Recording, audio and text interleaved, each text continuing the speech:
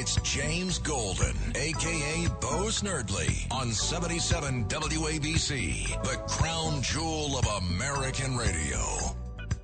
And welcome, my friends, to your Saturday morning radio extravaganza. If you would like to be part of the program today, 800-848-WABC is the number to call, 848-9222. So much, as always, in the news.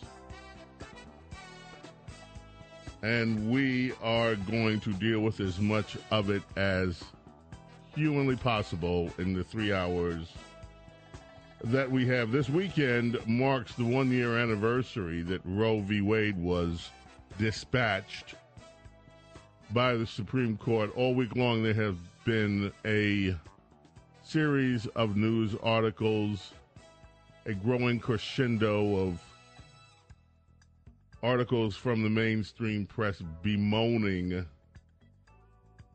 that one-year action by the Supreme Court. There has been a lot of news concerning Hunter Biden this week. I saw earlier on Twitter a 4-minute clip, and I believe, we have some clips from Rita Cosby last night. And maybe we can delve into those because some of those are really instructional as to where all of this business is with Hunter Biden and the administration continuing to stonewall. There was an article that was released at 6 p.m. last night, 6:02 to be exact, on Fox. And I'm telling you, this should be front page news, and it would be front page news anywhere else.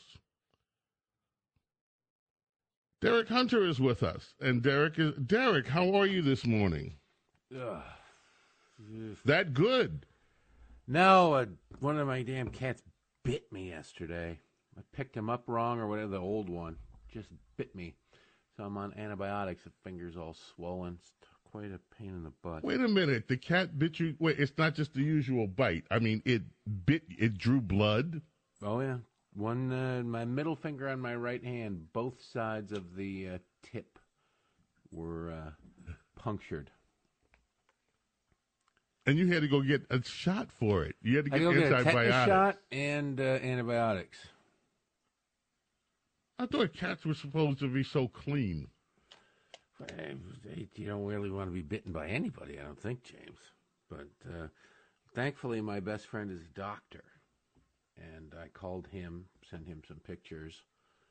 Because, I immediately washed it. I immediately soaked it in peroxide, then immediately soaked it in rubbing alcohol, and thought I'd sterilize the hell out of it. But then throughout the course of the day, it started swelling. And so it's pretty ugly right now. I've only had one pill so far. Not due for another till 9. But so my friend's like, yeah, no, I'll call in a prescription for you and go get it. And when was your last tetanus shot? I'm like, when was the last tetanus shot for anybody? So I got a tetanus shot, too. So where's the cat? Smugly cleaning himself downstairs. I thought maybe the cat would be outside by now. No, the cat's 13 years old. So that's an excuse. Yeah, well, the girls have been ordered not to touch him, not to try and pick him up or pet him. I don't know. He's been kind of cranky lately, so just part of age. We'll see. Yeah, I hope the cat's okay. Maybe it's time to take the cat. When's the last time you took the cat to the vet? The cat has to take to the vet. You want to create more hours in the day. It's been one day. Probably go on Monday. Right now, I'm more concerned about this being able to bend my finger again. Is your cat a Democrat? Is he kind of ticked at you for everything? Is he like, I don't know. He's kind of cranky, so it could be Biden fan. Who knows? Yeah, okay. I was about to say, this story that Fox published last night at 6:02 p.m., Derek, this thing should be front page news everywhere. And of course it's not, and it will never be. Hunter Biden linked account received $5 million days after Hunter left that threatening message that he was sitting there with his Chinese contact. Right. That he's sitting with his dad, and you guys better shape up and honor your agreement. Otherwise, Hunter Biden's going to, I'm, of course, paraphrasing, going to make your life hell. And his dad is right there, and everybody we know will be called in. And amazingly, after that threat, $5.1 million from a Chinese firm shows up in a bank account linked to President Biden's son, Hunter. I threaten you nearly every day via text message, James, and nothing has shown up in my bank account. Nothing. Exactly. You haven't even sent a pizza to the house. That's how disturbing it is. No, I tell you, it's a Fox News story. That Fox News reports it, great. But Ken Vogel, who covers the administration for the New York Times, tweeted 16 hours ago now. He tweeted, quote, within 10 days of Hunter Biden's WhatsApp message to the Chinese official associated with CEFC, the Chinese energy company, a CEFC subsidiary sent two payments totaling $5.1 million to accounts linked to Hunter, according to records cited in the Senate GOP investigation. And then he has a link to the Senate GOP and a screen capture. That's it. Why is there no New York Times story? Is there a New York Times story? I didn't see a New York Times story today. I didn't writing see a thing. for the New York Times, and that he thinks it's big enough news to say that it exists, but instead there's no story. It just, it's kind of a Republicans, according to Republicans, a Republicans pounce kind of story. Where are those guys, the Woodward and Bernstein guys these days? I'm just axing. I think the worst thing to happen to journalism was Watergate, because it led to a whole bunch of people who wanted to be famous, who wanted to make a difference. You hear it all the time. I wanted to go into journalism to give voice to the voiceless. That's not the job of a journalist. You should never get hired as a journalist if that's what you want to do. But that's what they all do. They all want the book deals. They want to be portrayed by people who are way better looking than them in movies. I mean, Carl Bernstein looks like a bridge troll, and yet he was portrayed by Dustin Hoffman in the movie. And he made a ton of money. And I'm not even sure he contributed all that much to the war. I think it was mostly Woodward doing the work there. But they both got rich off of it, and a whole bunch of people said, ooh, now all we got to do is take down a president. And then that became, I got to take down a Republican president. If you take down a Democratic president, you have to prop up Democrat presidents. So it's just a disaster. The people who went in to be activists became editors.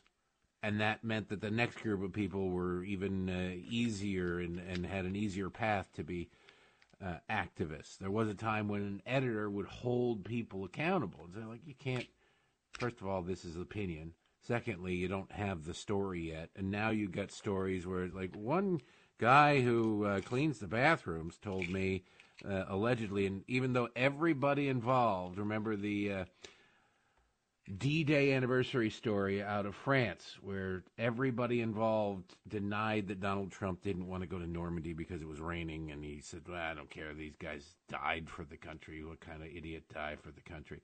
Everybody involved, and people, including people who hated Donald Trump, said this didn't happen. But Jeffrey Goldberg over at The Atlantic said, yeah, but I got a guy who pinky swore to me that it was true, and that's good enough.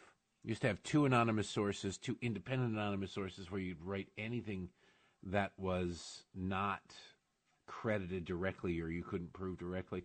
Now it's just, I heard it through the grapevine and I got a pinky swear and it's all good.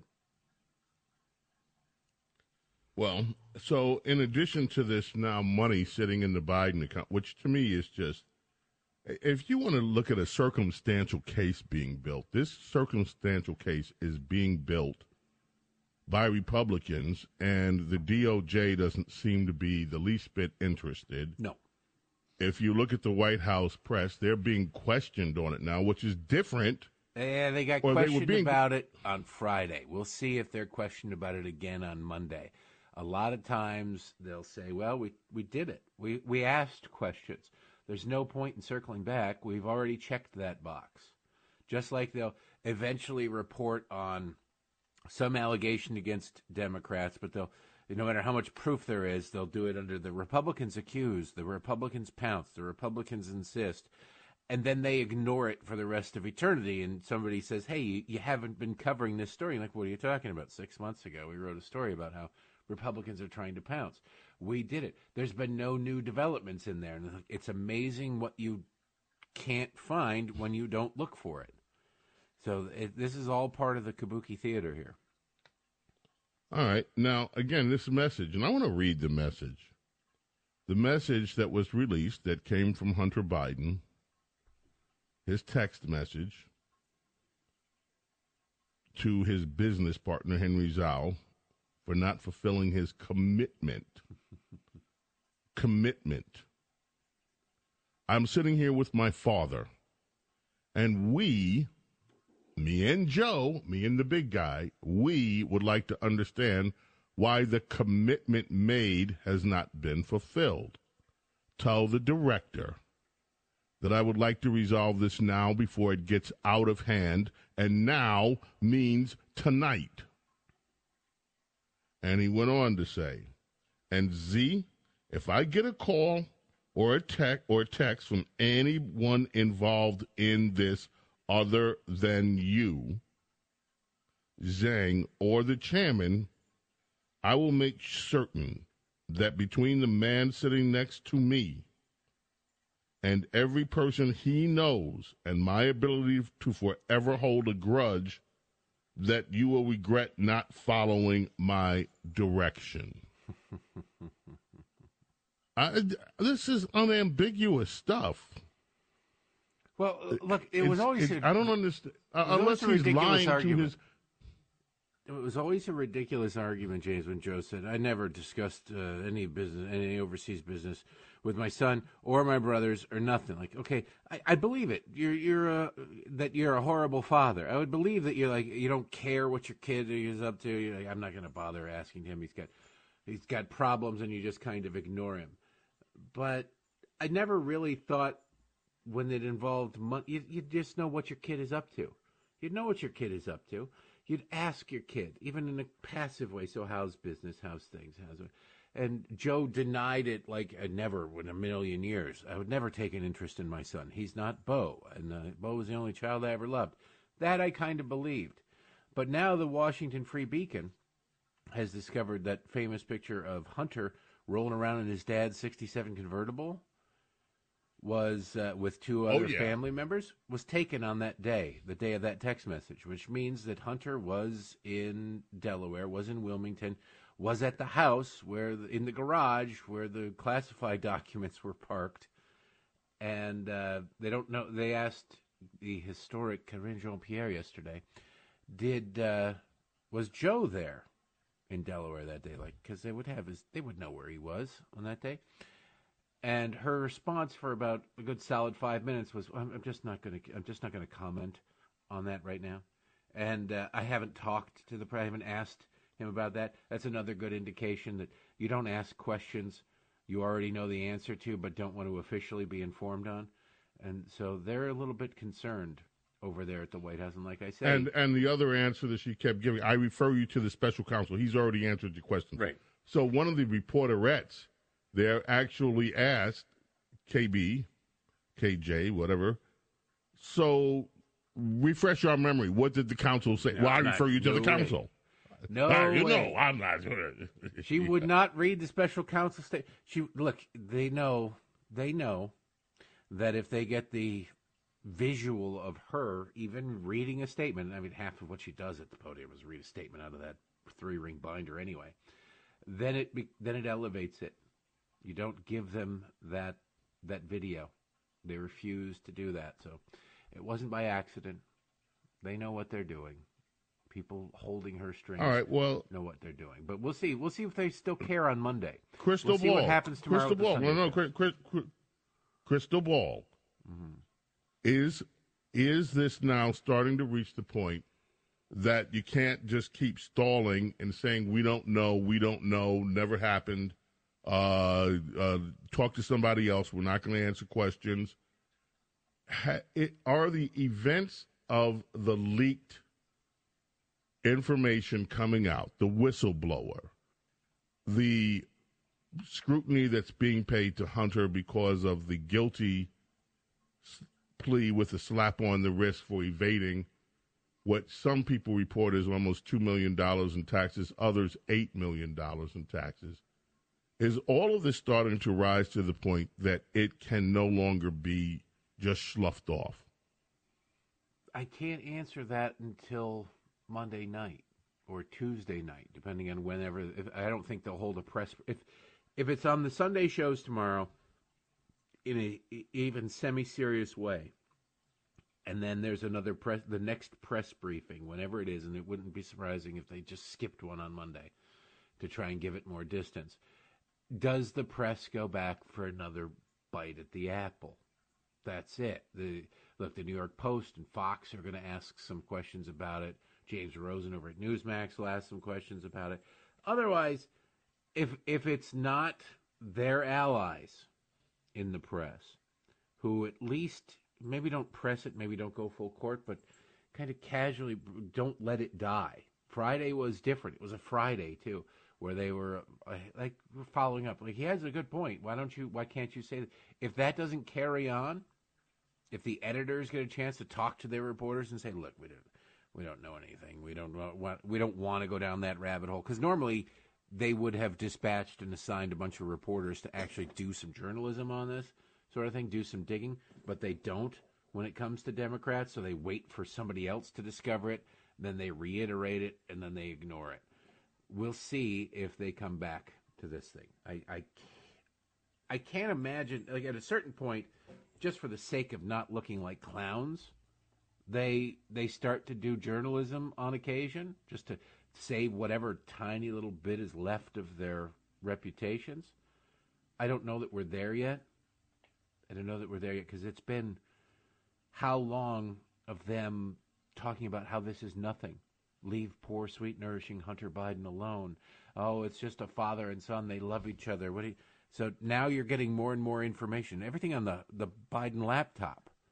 I mean, there's a lot of prostitutes, a lot of drugs, a lot of talk about money laundering and seemingly being an unregistered foreign agent. None of that has interested them so far. So we'll see if this manages to have some staying power. I'm not optimistic. I'm hopeful, but I'm not optimistic. All right. James Golden, a.k.a. Snerdly. It is our Saturday morning radio extravaganza. Your call is going to be part of today's program. We've got, later in the show, America's Small Caffeinated Mom. And we've got so much good music, good vibes lined up for you this morning.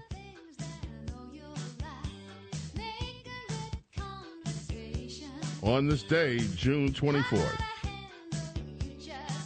2012, Billboard.com named this song from Olivia Newton-John, released in 1982, the sexiest song of all time. I will take issue with that, but that's Billboard.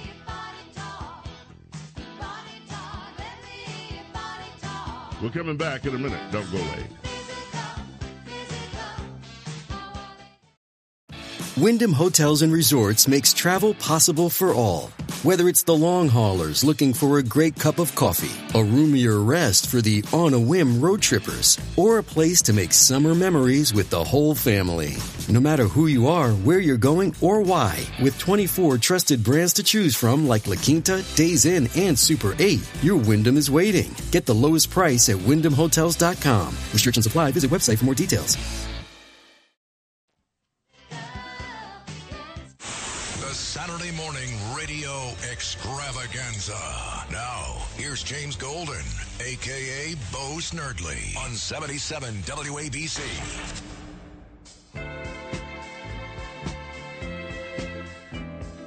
(1977), 24th of June.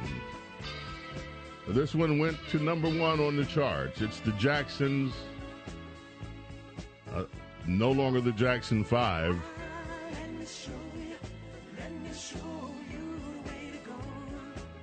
This was off their first Columbia release after they left Motown.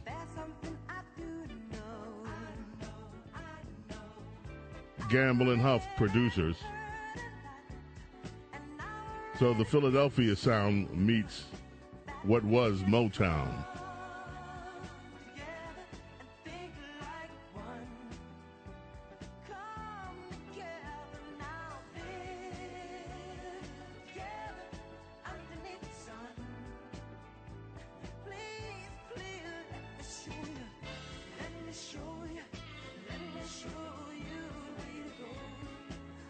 Kind of a laid-back groove. Michael and the Brothers. Derek Hunter is with us. It's Saturday morning. I'm glad you're here. First cup of coffee. Enjoy that with us. So, Derek, we had the cat fight of cat fights on the floor of the house this week. Mm-hmm. Yeah, we had MTG and Lauren. Is it Lauren or what's her first name? Lauren Boebert. Yeah, Boebert. So MTG calls her the biatch. You're a, what does she call it? You're a little biatch. And the cat fight happens, and then MTG goes out and tells some press group, yeah, nobody likes her. We're in this area. Nobody likes this woman. Oh, okay. Because apparently MTG felt slighted that Boebert had pushed her own impeachment resolution up, and she copied her. And so, Derek, do you care? No. Washington, D.C., James, is high school with paychecks. You'd think people grow out of this sort of crap where you're like, oh, let's sit by the locker and I'm going to show you what for and we'll give you a... No, they don't. They just make money doing it now. That's all it is. And that's why everybody has their own version of a bill. You want to know why things don't get done? It's because somebody comes up with an idea for a bill and everybody's like, you know what, that's a good idea. It's very necessary. But rather than just get on board with this and get it done, I'm going to introduce my version of it. It's going to be slightly different because the legislation is going to have my name at the top of it rather than that. Because then I can go and campaign and say, I introduced the bill, I led the fight, I championed the cause, whatever. And they don't actually get things done in any timely manner because they're too busy worrying about getting the credit. I don't know, if it was a direct ripoff or whatever of the articles of impeachment. I just know that there should be a lot of things where there are a lot of things where you kind of have the how can I put this in a family-friendly way? Unit measuring. Then you have the unit measuring contest. But that probably shouldn't be one of them. And yet it is, because everything is. Well, I mean, first of all, I have tried my best not to disparage either of these women. Mm-hmm. I've seen they MTG. They do a fine enough job on their own. You just point out what they're doing. Right. I've seen MTG at hearings, and she's been effective. But then you get this kind of stuff, and you get this Boebert woman. I mean, every other week she's in the news for something. Mm-hmm. And it's usually not good. Yeah. And then I say to myself, well, what's the point of the impeachment measure? I got a guy here that calls the show almost every day that he can from Indiana. We need to impeach Joe Biden. We need to impeach Joe Biden. And I mean, it's like, this is political stupidity. Why in the world would you impeach Joe Biden? What's his name? Lindsey Graham came out today and said, hey, and if you did offer an impeachment bill, it would be dead on arrival at the Senate. Well, no kidding. We all know it would never get through the Senate. We all know that there would never be a trial. I don't even think, look, you couldn't even find 22 Republicans defected from the measure to punish Adam Schiff as severely as he could have been punished. You couldn't even get... I don't know that he could have been punished. You want to censure Schiff? Fine. He abused his position. He absolutely lied to the public, and he did so under the guise of being the chairman of the House Intelligence Committee, like he had special information. and he didn't. It was a lie, and it was a gross abuse of position and power. But you want to add a $16 million fine, I'm not sure where the authority comes in that. I'm not going to have a lot of sympathy for him, but I'm not sure where the authority comes in where you can say, hey, you know what? We can just fine them, because then that you really want to go down a death spiral for our country. You start giving Congress or letting Congress or assuming Congress has the ability to impose fines on members who do things they don't like. And you're just like, it'll be a disaster. The Constitution does not provide for that as best I know. Okay, but my point remains. You couldn't even get Republicans to side up and agree with that. How are they going to agree to go impeach a president and coming up into the election season where all you're going to do is generate more sympathy for Joe Biden, not less? It's never going to pass anyway. What is the whole point of these impeachment articles that will go, they are destined to go nowhere before the ink is even dry on them? Well, look, we knew that the impeachments of Donald Trump weren't going to go anywhere, James. It's yes, but they did go somewhere. They did go somewhere. Well, you could probably get a vote to impeach Joe Biden in the House. You probably could. You send it over to the Senate, and they just kind of swat it away like a fly. There's certainly right, but the argument, I suppose, if you're looking for a justification for this, that seems premature. There needs to be more investigation, because you don't want it to be just seen as you impeached our guy, we're going to impeach your guy. The argument would be, well, we're just launching an investigation. We're launching the investigation. The investigation needs to be launched. And it has been launched. It was not under the guise of an official impeachment inquiry. Now it is. I don't. I just think it's political, Derek. I can't help but think this is just political stupidity. The most wounds, most injuries, most damage done to Republicans are self-inflicted. That's just how it is. They're horrible at messaging. They can't handle basic. I mean, you're messaging liberty, and you can't do that. You can't. How can you not message liberty? And instead of being unified on anything, you've got, and Republicans always do this. Democrats will introduce their bill for health care or whatever, and the Republicans will go, well, no. We have our own bill. And they're like, okay, why? No, once you've just seeded you introduce your own bill, you've seeded the concept that government should be doing things. Shouldn't you be making the argument that government has no business in being a health insurance company or something like that, or setting the parameters for that? No, they go, and then you get the voters the choice. Well, you can vote for somebody offering you $1 or somebody offering you 50 cents. You've already seeded the concept that the government should be giving you money. And you'd be an idiot not to vote for the person if you believe that. You'd be an idiot not to vote for the person offering you $1 instead of 50 cents. It's just a mess with these people. I don't get it. I don't get how half of them get elected. You watch them on TV, they're terrible. You listen to them talk, and you just think used car salesmen. You get some of them who are just weird, Democrats and what was Eric Swalwell? What was the alternative to Eric Swalwell? I get it's a Democratic district, but was the other Democrats in the primary, were they like wadded up tissues full of mucus, like a dead dog somewhere? Like what was Eric Swalwell the better option of? When you look at Adam Schiff, I have the same question. What was the alternative? An old shoe? Because I think the old shoe would have been a little bit better. Derek Hunter on WABC with James Golden. It's our Saturday morning radio extravaganza, folks. 800-848-WABC. We are coming back in a moment, so don't go away.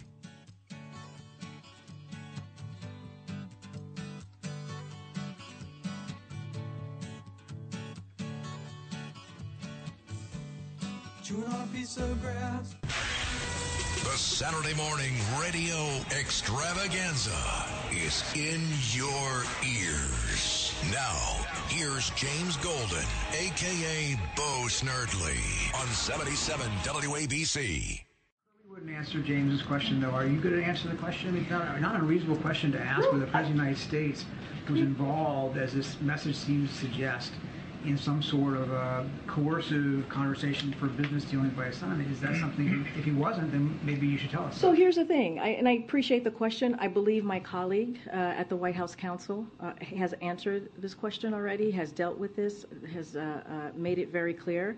I just don't have anything to share outside of what my colleagues have shared, and so I would refer you to him and the DOJ. Just not going to comment from here.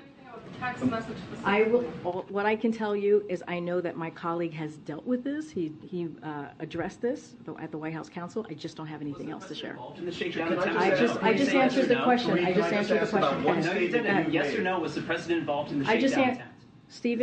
Stephen, I just answered the question. It's not up to you how I answer the question. I just answered the question by telling you my colleagues at the White House Counsel has dealt with this, and I would refer you to them. Go ahead. Can you just remind us what your colleague said from the White House Counsel so we have it? I would refer you to them, and they will share their statement with all of you. My question is about your statements from that podium. You've stated that the president stands by his comment from the 2020 campaign that he never once discussed his son's overseas business dealings with his son. And you stood at that podium and you reaffirmed that. Do you stand by your reaffirmation? What I will say is nothing has changed. Nothing has changed. And I will leave it there. Anything else, I will refer you to the White House Counsel. This is not a change? I just answered the question. You just asked me, does my statement change? I just told you nothing has changed. That's answering the question. Go ahead. Go ahead. The president was there 2 days Go ahead, prior. Stephen. I'm calling on your colleague right now. Go ahead. Thank you. To follow up on my colleague, is there anything that you can say with regard to this text message and what the president's son was alleging? Was the president there or not? I would refer you to my colleagues at the White House Counsel. They have addressed this, and I refer you to them. This is what you get from this White House. This is stonewalling, like unbelievable stonewalling.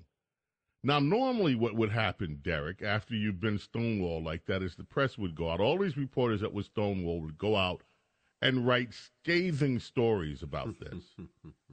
And they'd be so annoyed. But it's just like, okay. Thanks for nothing. All right, we got to go play tennis tomorrow. And see you at the cocktail party tonight. Yeah. I used to think that this woman was the worst press secretary that I had ever seen at the White House, but now I'm beginning to believe she's one of the most skilled. Because I'm not kidding. It takes brains to come off that stupid. It's not even that she's coming off that stupid. She's just that blatant. I'm just going to make a statement that I'm not going to tell you, and I'm going to tell you the statement over and over again. And I don't care what you ask me, I'm not going to tell you anything. Yeah.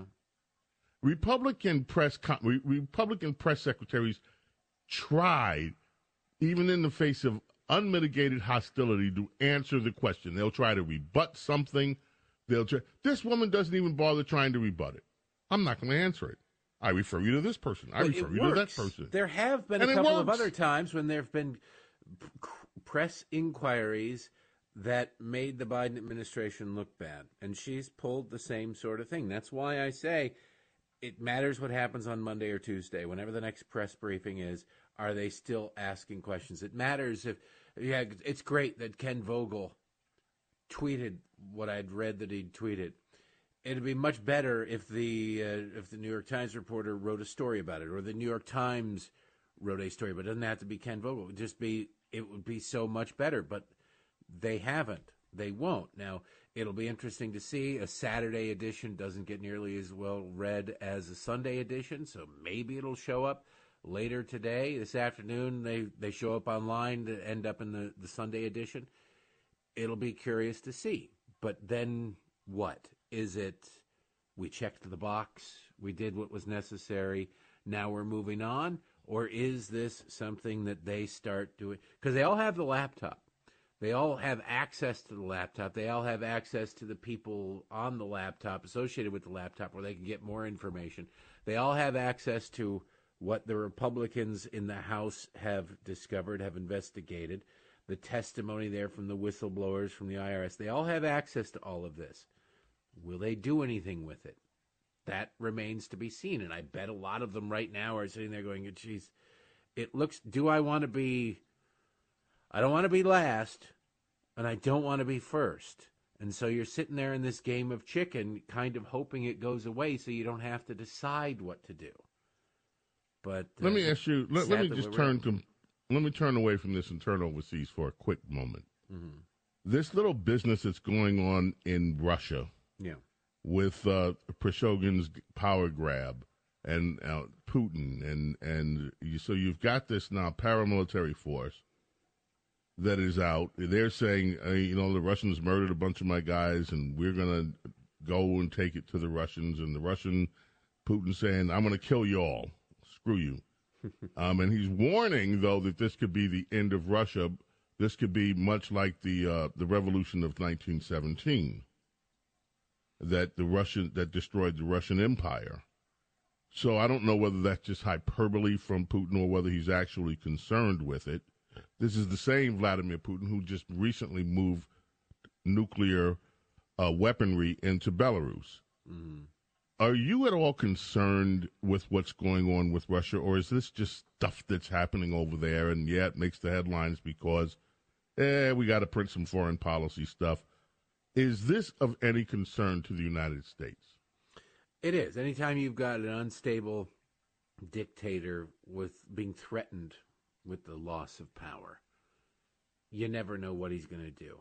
And you'd like to think that, as things were going to, if the Germans had the bomb in the last days in the bunker, Hitler would have used it. He would have used it on Germans. So he would have used it against anybody and everybody. He would have launched it everywhere. They didn't have that, thank God. But Putin does.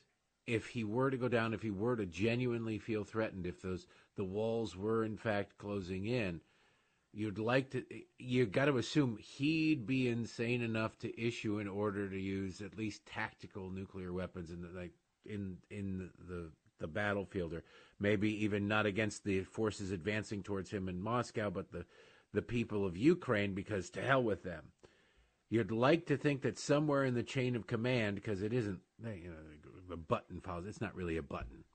You'd think someone in the chain of command near Putin would just go, it's one thing to talk about it, it's another to do it. And so if he makes the move to take this extreme step, we won't comply. We will stop him. You'd like to think that person exists, but you'd much rather never have to find out whether or not they exist. And the only fear that I have in all of this is that if we think things are bad now, a Russia that is completely engulfed in a civil war unleashes all sorts of unknown consequences, and you just alluded to that. And this could spiral out of control in ways that we can't even foresee yet. Look, if if civil war breaks out in Russia and it's contained within Russia, I care a lot less than if it spills over or they start using nuclear weapons. That's my concern. Russia is going to have to sort out what Russia wants to do on its own. It'd be nice if it were peaceful. Everybody remembers Boris Yeltsin getting up there when the Soviet Union was collapsing and restoring calm pretty quickly after a couple of days. You'd like to think that cooler heads will prevail, but history has shown they don't always. So you prepare for the worst and you hope for the best. We're going to take a break. When we come back, we're going to grab a call or two, Derek. People want to talk to you. Cat fights and impeachment and all sorts of things. James Golden, a.k.a. Sternly, with you here. It's our Saturday morning radio extravaganza. 800-848-WABC. June 24th, 2016. Drake, longest running #1 single. 11 straight weeks with one dance. Coming back on WABC right after this. Don't go away. Ohio, ready for some quick mental health facts? Let's go. Nearly 2 million Ohioans live with a mental health condition. In the U.S., more than 50% of people will be diagnosed with a mental illness in their lifetime. Depression is a leading cause of disability worldwide. So why are some of us still stigmatizing people living with a mental health condition when we know all of this? Let's listen to the facts and beat the stigma. Ohio, challenge what you know about mental health at beatthestigma.org. This is the Saturday morning radio extravaganza. Now, here's James Golden, a.k.a. Bo Snerdley, on 77 WABC.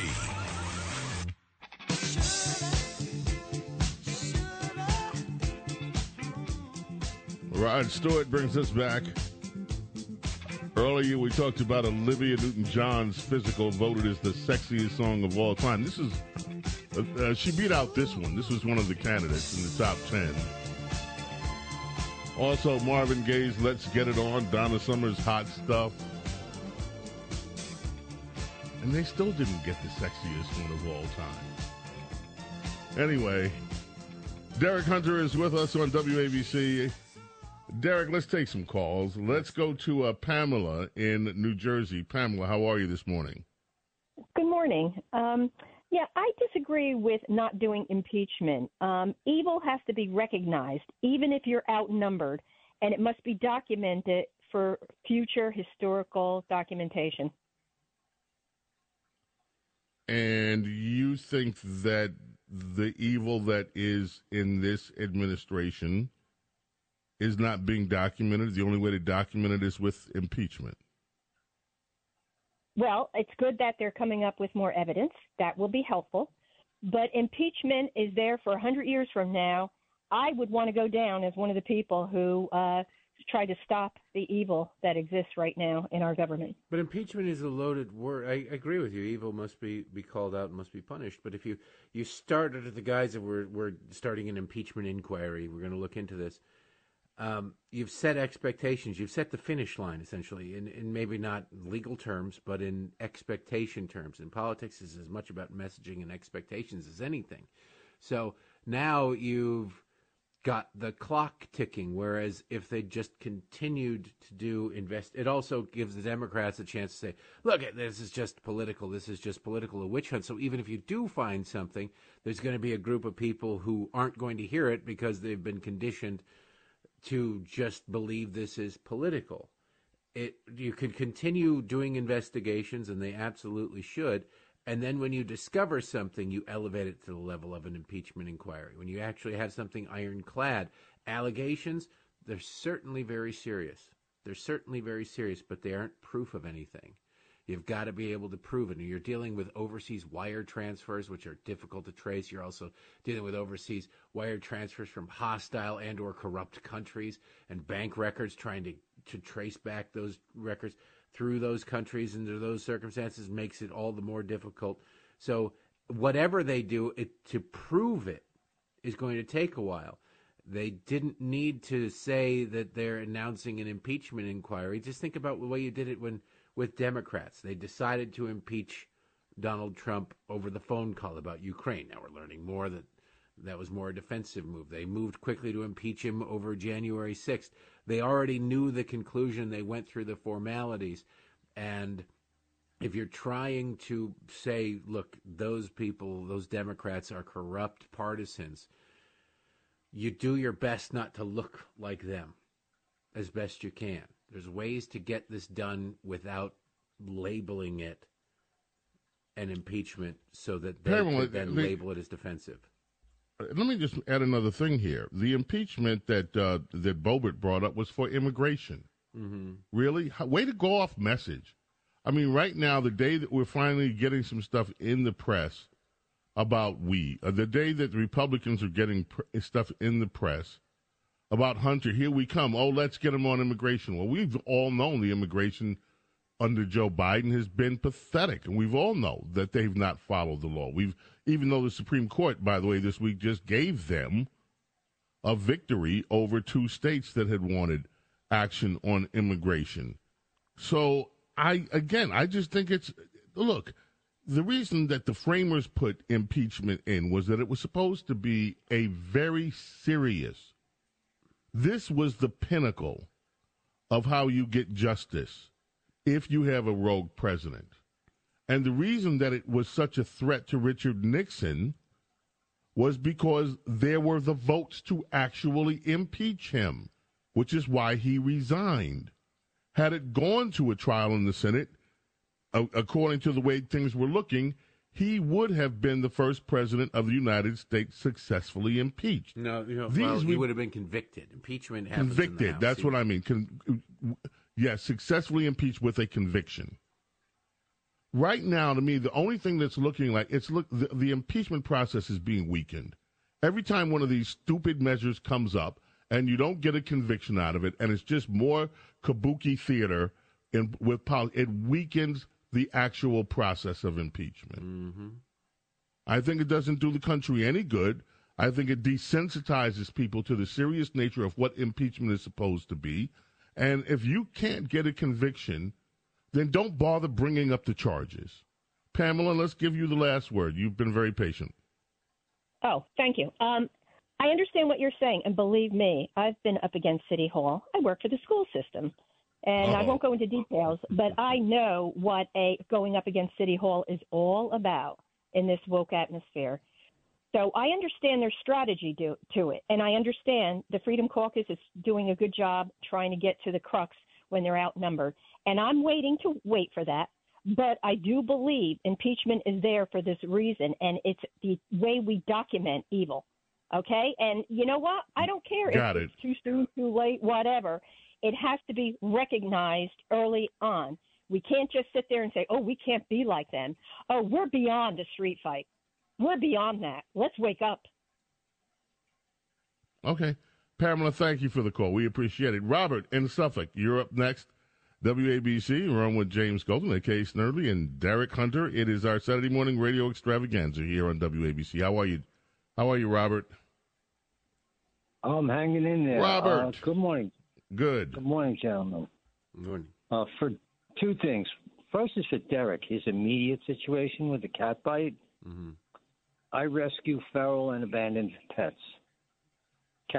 So one time I had a cat, I still do, that I took him to the vet because he needed to be treated for serious cyst infected on his head from bitten by another animal, a cat or something. And while at the vet, he escaped from the exam table and he got into a cabinet. So it was up to me to get him out of the cabinet and back onto the exam table. Well, he turned his head around. I didn't quite have a view, and he bit my index finger right at the first knuckle behind the nail.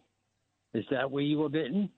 No, I was bitten in the middle finger on both sides, not in the joint, sort of in the middle of the sides of the tip. I am on amoxicillin now. I am on antibiotics. Is it between the knuckles? It's the tip. It's halfway up the tip, the last knuckle, the last joint. It hurts. Okay. What does it make it? It hurts like hell. But I don't know. Okay. Yeah, I know that you don't want to get it in. Look, the whole finger is kind of swollen.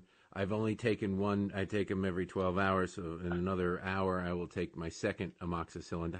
How long did it take for you? I assume you got some antibiotics right away? Yes.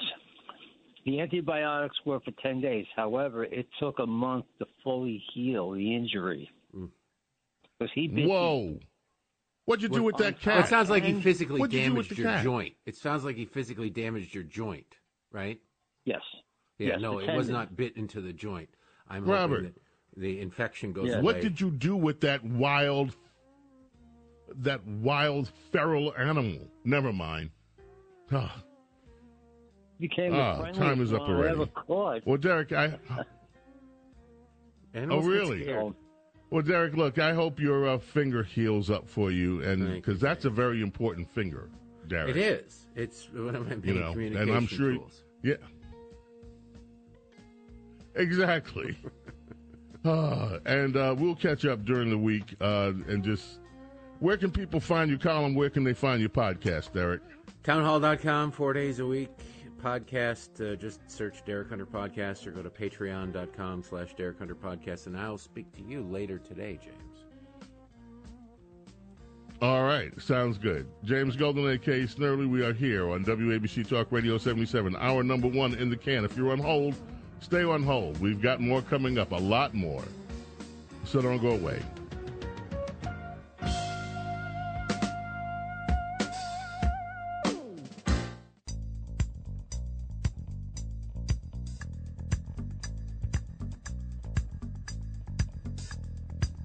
It's James Golden, a.k.a. Bo Snerdley, on 77 WABC, the crown jewel of American Is James radio. Still around news? WABC Talk Radio 77. Welcome to the second hour of our Saturday morning radio extravaganza. You know, that was an amazing report. There was something amazing in that report, the news report with James. So is he still... James, tell him to come back to the microphone. I want to ask him a question. Okay?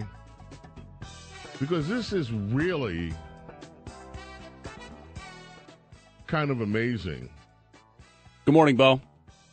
Hey, James, thank you. Listen, this subway surfing report that you did, it's just, can you explain to the uninitiated? We get a lot of people here that listen from around the country. We all know, those of us that grew up in the city or been around, what is subway surfing? Can you explain to people what that is? Sure. Well, I mean, basically, and it's a little bit different, I guess, now concerning some of the subway cars, you know, don't make it as easy to kind of travel in between the cars. You know, back in the day, the old subway cars, they were very easy. It was very easy to open the doors in between the two cars, and you could kind of, you know, walk in between the two cars and stuff like that. So, you know, teenagers for time immemorial, right? It's kind of like a considered a fun or dangerous, adventurous thing to do is you'll climb out and climb on top of the subway train. So as it rolls along those elevated tracks out in the outer boroughs, you know, it's a pretty striking scene to see teenagers hopping along the top of the train like old school, you know, hobos or something like that. But obviously it's extremely dangerous. And one of the crazier things is, you know, it's not necessarily just kids losing their balance or something like that. But, you know, there's all kinds of objects along the tracks, you know, some sort of metal pipe that might be sticking out or a frame, you know, a power structure that's holding up a stanchion or something like that, and tunnels. You know, I think one of the I believe this most recent incident may have been the kid slammed into the tunnel as they were moving, you know, the trains moving along. So what happens is, Bo, you know, for years, like you said, this has been going on where kids do it kind of just for something crazy and adventurous and fun to do, even though it's, you know, obviously extremely dangerous, this whole subway surfing thing. But yeah, I'm trying to get the stats up here. New York Daily News, they say 928 people were caught riding outside of subway cars in 2022. That's more than 4 times as many as in 2020. And in essence, what the cops, because I think it was Michael Kemper, the transit chief, who talked about this on Thursday night, they said it's all about TikTok. You know, it's all about putting this video up on TikTok, and then you can go viral, get all these views, you know, get caught up in the algorithm, so to speak. And that's why they're doing it, is to try to become internet famous, as they say. Yeah, well, you know what? And see, you used to see a lot of this in the movies, too. You'd see these scenes. You remember, I forget which movies they were. Guy jumps off the elevated tracks and jumps onto the train as it's moving, rides the top of the train, runs between the fights on top of the trains and all this stuff. Hollywood makes it look easy. This is, especially when you're dealing with subways and you're dealing with the kind of curves that are in this system, the sudden jerks that can throw you off balance. Right. I mean, this is really, look, I have to admit, when I was a kid, we used to ride in between the cars because it was cooler. We didn't do it because we wanted to be, there was no internet back then. If you're in a packed rush, back in the day when you used to be able to, as you say, open up the doors, go in between cars, some of us used to ride in between the cars because, number one, it wasn't crowded. You didn't have to stand, you know, back to back with a bunch of people, and it was cooler. You caught the breeze as the train was moving, but they quickly close the door so you can't really, you know, while the train is moving, open the doors. And we used to be able to walk from the beginning of the train, the first car, all the way through the back if you wanted to. And if you got on the train at a wrong stop or unfamiliar stop, and you knew, for instance, if you I don't want to get in the weeds in this stuff, but if you know where to get off if you commute regularly. If you have to catch a bus, you have to get off maybe at the last car so that when you walk up, you're at the bus stop. Whatever. There are all kind of reasons why people used to move in between cars, but it has become increasingly dangerous. And I guarantee you that most of these are boys, right? Most of these, I don't know whether you have any stats on that, but I can guarantee you that most of the subway surfers are guys. Yeah, I don't have any stats. Guys, I don't have stats on that, but I'll tell you anecdotally, the stories we report on, it's boys. It's boys because you're a teenager. It's like I'm invincible, and boys do, and I've done it too, and I do it even as an adult. I continue to say men do stupid things, boys do stupid things because it's the I wonder what would happen if question. I wonder what would happen if I did this. I wonder, like I remember being a grown adult and having my first full-fledged, 100% power washer at the time, the pressure washer. I'm like, man, this thing looks powerful. I wonder what would happen if this thing touched my skin. And I did it and ripped off the skin on half of my arm. It's like, oh, that's what happens. It's so I went to the doctors. How did you do this? Well, you're just stupid. Yeah, because I have that male gene, the I wonder what would happen if gene. But this is dangerous stuff, and kids and young people need to really, I don't know. What do you do with this TikTok? Yeah, I mean, at this point, it's really.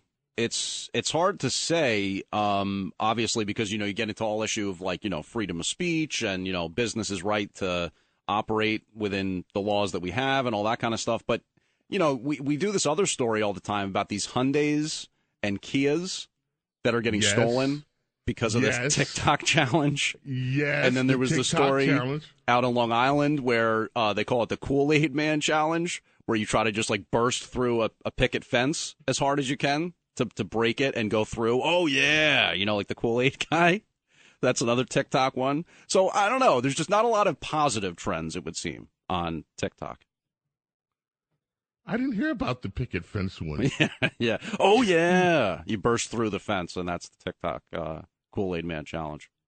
And this stuff goes viral and makes sure everybody wants to be a star. Yeah. James, thanks. You got thanks it. a lot. I appreciate it. Yeah, will never, ever erase the I wonder what will happen if gene out of men. And by the way, I think, and I may be stepping into dangerous territory here, the I wonder what would happen if gene is part of this horrible story that happened with the submersible. Because you saw time and time there were warnings about the structure. But I wonder what would happen if we use carbon filler instead of building this out of heavier construction. What would happen if we made it lighter? What would happen if we made it so that this thing actually had less weight? Well, that's great, except for the fatigue that happens, and I bet you, I'm not a scientist, I don't know, maybe I shouldn't bet you. But I wonder if time goes on, if what we're going to hear is that the reason that this imploded was because after repeated use, the materials were fatigued. And it could be just a microscopic crack that then leads to a catastrophe. There's another story about all the memes and horrible jokes that people have been, the dark humor that has gone after this submersible crash. In fact, I printed it out somewhere. I may have it about all the jokes that people are telling, especially since they're rich, and they're making jokes that the people were so rich, and that's the theme. Rich guys die, haha, it's funny. And, of course, there was nothing funny about it. But humor exists all the time. There is actually a good story that I'd like to share with you. I found this morning, and I was like, wow, there's actually a good news story here. So I'm going to take a minute and share this with you. I'm going to get back to more of your phone calls, 800-848-WABC. The lines are full right now, but that's the number when they become less full or when someone hangs up. This was reported from CBS News. Teen who walked 6 miles to 8th grade graduation gets college scholarship on the spot. Here's the story. Though Xavier Jones, just 14, was a stranger to Latonia Collins Smith, something clicked when they met. That kid, that day, it was just something that resonated with my spirit, Collins Smith said. The 14-year-old boy, Xavier Jones, started that day on a mission. His grandfather's car wasn't working, and he had somewhere to be. So he started walking the 6-mile route, which took over 2 hours, and wound through tough neighborhoods, busy traffic, all under the blazing sun. At some point, he was so thirsty, he asked strangers for $1 just to buy something to drink. He thought about turning back, but he always pressed on. The goal? To walk another 30 feet across the stage and collect his 8th grade diploma in a ceremony held at the Harris Stowe State University, a historically black university in St. Louis, Missouri, where Collins Smith is the president. And this is what the kids said, if you really want to get something, then you have to work hard for it. That's what the kid said. Collins Smith, the president of the university, was in the auditorium that day, and she was inspired by this student who walked 6 miles in the blazing sun so he could collect his 8th grade diploma. She said he wanted to be present. That speaks volumes. Half the battle is showing up. She awarded a scholarship to this 8th grader on the spot. The full 4-year, full-ride scholarship would cover all his tuition at the school, and that's an exciting prospect, of course, for any student, but he thought it meant something else. He thought that full ride meant that he would get a ride to college so he wouldn't have to walk here again. That's what the university president said, laughing. Fortunately, Xavier Jones still has 4 years of high school to process that offer. Until then, he plans to keep up his already excellent grades, keep stoking that fire in his belly. He has also been given a bike, and his family was given a new vehicle, courtesy of local business. That chokes me up a little bit, I'm sorry. So he won't have to walk that long route again. This 8th grade boy says it basically comes from who I am and the kind of person I want to be. And that's the kind of person that Collins Smith wants in her university. She says, oftentimes in colleges we spend a lot of time on standardized test scores because that's who you are. It's not true. Instead, she prefers to find students like Jones, the ones who are better measured by how far they've come. And that was just the sweetest story. And it kind of choked me up when I read it. 8th grade boy. Granddad's car is not working, so what does he do? A 2-hour walk to get to his graduation because he just has to be there for it. With all the bad news that goes along, my friends, isn't it nice once in a while to find a story like that? James Golden, a.k.a. Snerdly. Saturday morning radio extravaganza. Your calls coming up, more news coming up. Don't go away. We'll be right back.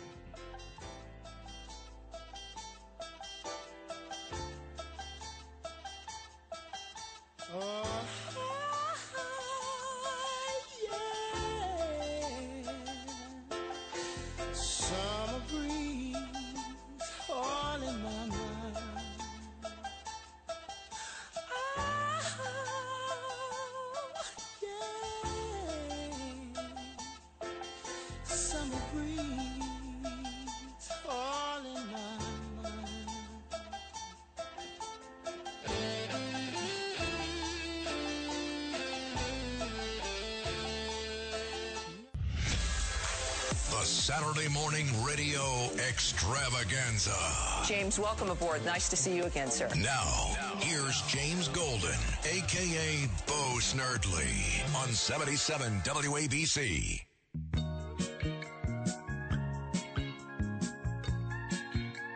WABC Talk Radio 77 in New York. Jerry Rafferty brings us back. Well, this is Right Down the Line.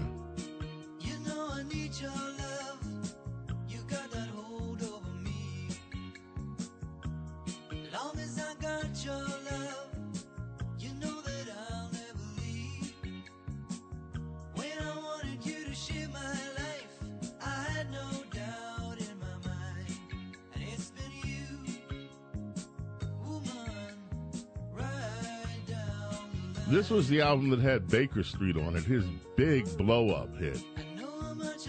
Nick, see if you can find Baker Street if we have it in the library. And we'll play that a little bit later, because Baker Street, boy, that was such a blow-up hit for him.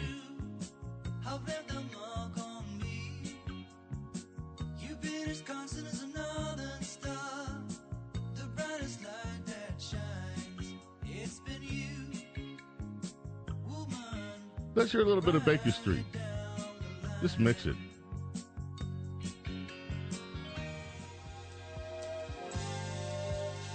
Yeah, you remember this, don't you? Jerry Rafferty, Twin Spin, here on WABC Talk Radio 77.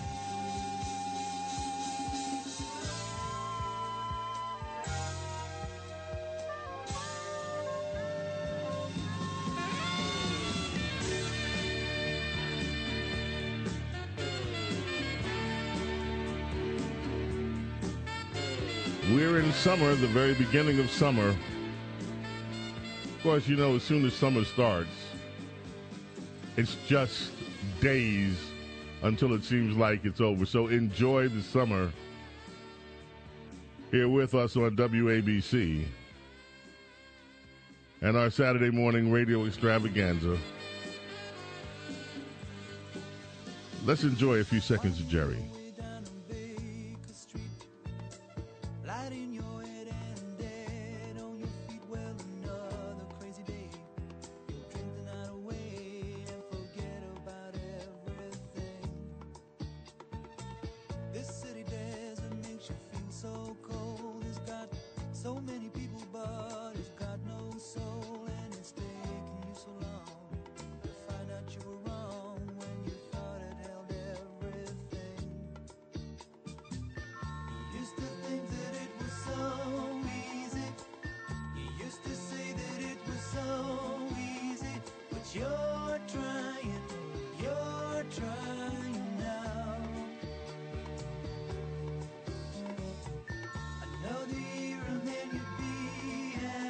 Jerry Rafferty with the Twin Spin here on WABC. Avery, what's going on with you, dude, this morning? Avery? I can't hear Avery. Nick, what's going on in there? Hey, what's going on, man? Oh, man, I'm good, man. Listen, do you ever read Dear Abby, Avery? Do I ever read Do you know who Dear Abby is? Yeah, I heard of it. You heard of it? Yeah. Her. Well, yeah. Well, okay, so when I was growing up, Dear Abby was like the number one advice column. Now, the original Abigail Van Buren, that wasn't her real name, it's a pseudonym. But she has passed, and now the Dear Abby column has been taken over by her daughter. You can find it at dearabby.com. And she's in tons of newspapers and tons of online around the country, at all advice. And I read a Dear Abby column, and instantly, I don't know why, Avery, I thought about you. I said, I wonder if in the future, maybe Avery might do an advice column. But let me give you an example, just an example of what a Dear Abby column sounds like, okay? Yeah. All right. So it starts off, this one was in the Boston Herald today. It says, Dear Abby, I met my wife in college. Why are you laughing? He met his wife in college. We've been married for 40 years, and we have 2 adult sons. My wife briefly had a brief affair early in our marriage, but we've long since moved on from that.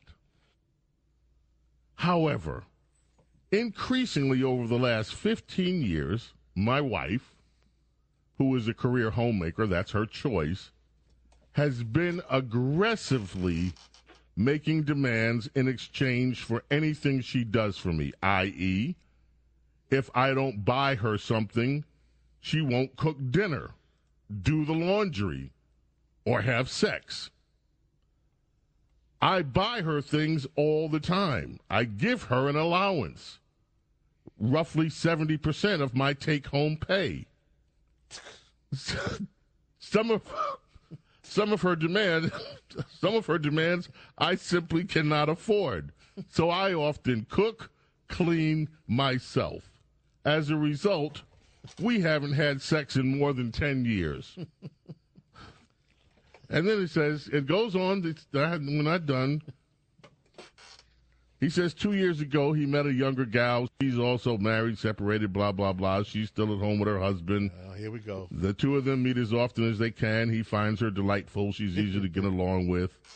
Lately, she's saying that, hey, let's split these. Let's go Splitsville with these 2 losers, and we should get married. And he says he's concerned.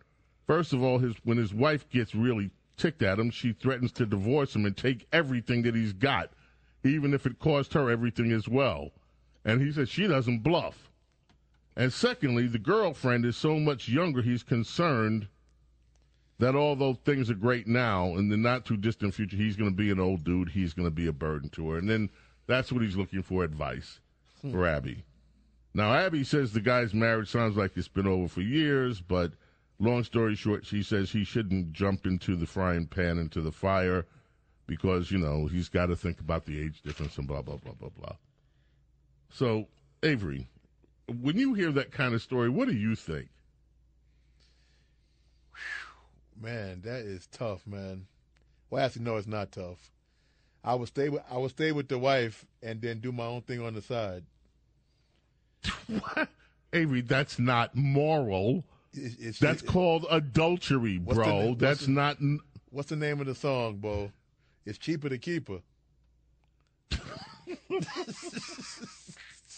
That solves that problem. Well, apparently, wait a minute. He said he's given his wife 70% of the take-home pay, and he's still not. How shall we say? Yeah, well, well, I don't know his financial status. So does that still allow him, pocket change to live, or are they just barely getting by on ramen noodles? That would affect my decision making too. What? If he makes $2 million a year, giving her 70%, he still can live, have a good life on the side.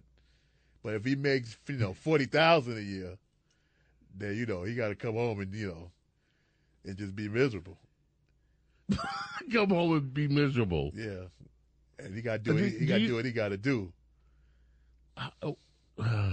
Okay. I'm thinking a lot of Robitussin, and a lot of Robitussin in a drink one night, and she wake up with a headache, and I got a smile on my face. Oh, I just caught that, Avery. That is just terrible. It's not bad. It's not bad if it's your wife. If you want to play that way, we can play that way.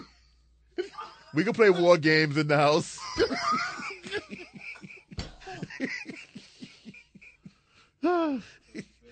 I'll be crushing up little pills every day. Bring home some Intamins. If you start down that road, she's the cook, man. She could do a lot for you. Again, like we'll both be waking up with headaches. Like I'm telling you, a man get desperate if he go that long without it. Is this what it comes to? I can't divorce her because I lose everything. So that's not on the table. It is an adjusted hell. It is like it's a hell you have to live with. Okay. Goodness gracious. One day she get me, one day I get her. I had a neighbor. I'm not kidding about this. When I was a kid, I didn't understand what was going on. They had a horrible fight. These two neighbors of mine. They were older people, and she did up his food with some X-Lax in over extreme doses. That's what I'm talking about. And it was, you can't do that to people. This is the type of life. You just can't have company over. You got to warn them. Like, hey, bring McDonald's when you come over, bro. When you come over to watch the game, bring McDonald's. Trust me. And your own soda and your own beer. Like, just bring everything in your own. Don't touch nothing in the house. Oh, boy. Okay. I really do think, Avery, that you ought to do your own advice column. I really do. Dear Abby's wonderful. We always want to give her credit. That was her column. But the scenarios that she raises, you have such a different take. I really think maybe an advice column is in your future somewhere, Avery. Let's. I'm giving you the real advice. How to live behind enemy lines. That is behind enemy lines. That scenario you laid out, man. That's where you come in. You come over and work every day. You stick your head in and you look both ways before you walk through the door every day. You don't know what you're walking into. That's no way to live, but you can't divorce her. Like I said, if I'm CEO of Disney, I'll divorce her because I'm still good if I give her the money. But if I make $40,000 a year, I got to tiptoe through that door every day with like a Kevlar vest on. Okay. James Golden, a.k.a. Snurliest, Bo Snurley's Saturday morning radio extravaganza here. The gang is here. Nick's here. Avery's here. We got it all.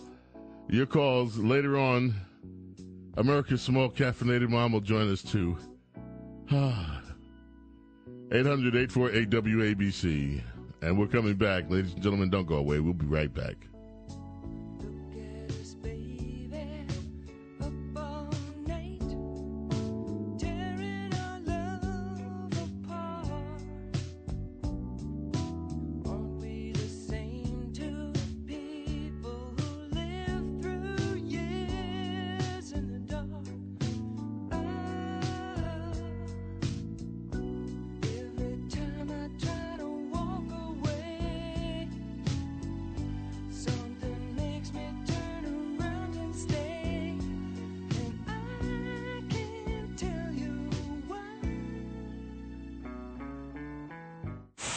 Saturday morning radio extravaganza.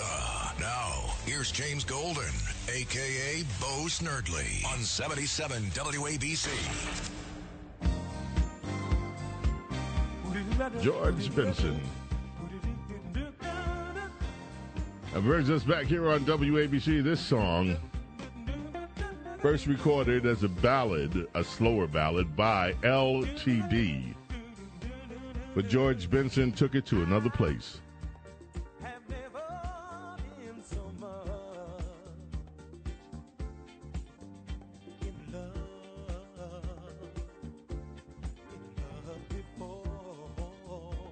Yeah, get some Robitussin.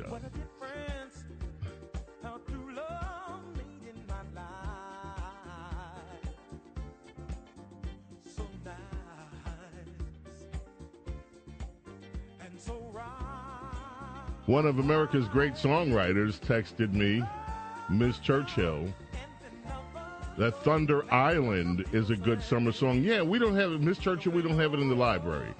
We're gonna get it. And if you have any great summer songs, you can always give us recommendations on what you like. We'll write them down. We'll add them to the library. So, and it doesn't not just apply to summer songs. Other things that you want to hear. We love sharing music with you.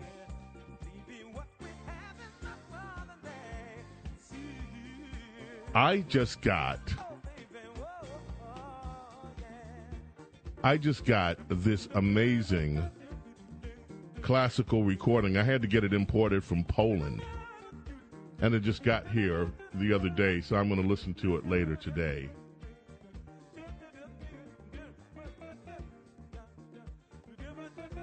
I love this guitar solo.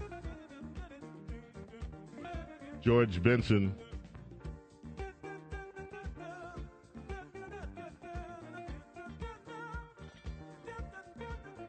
Yeah, we'll do that.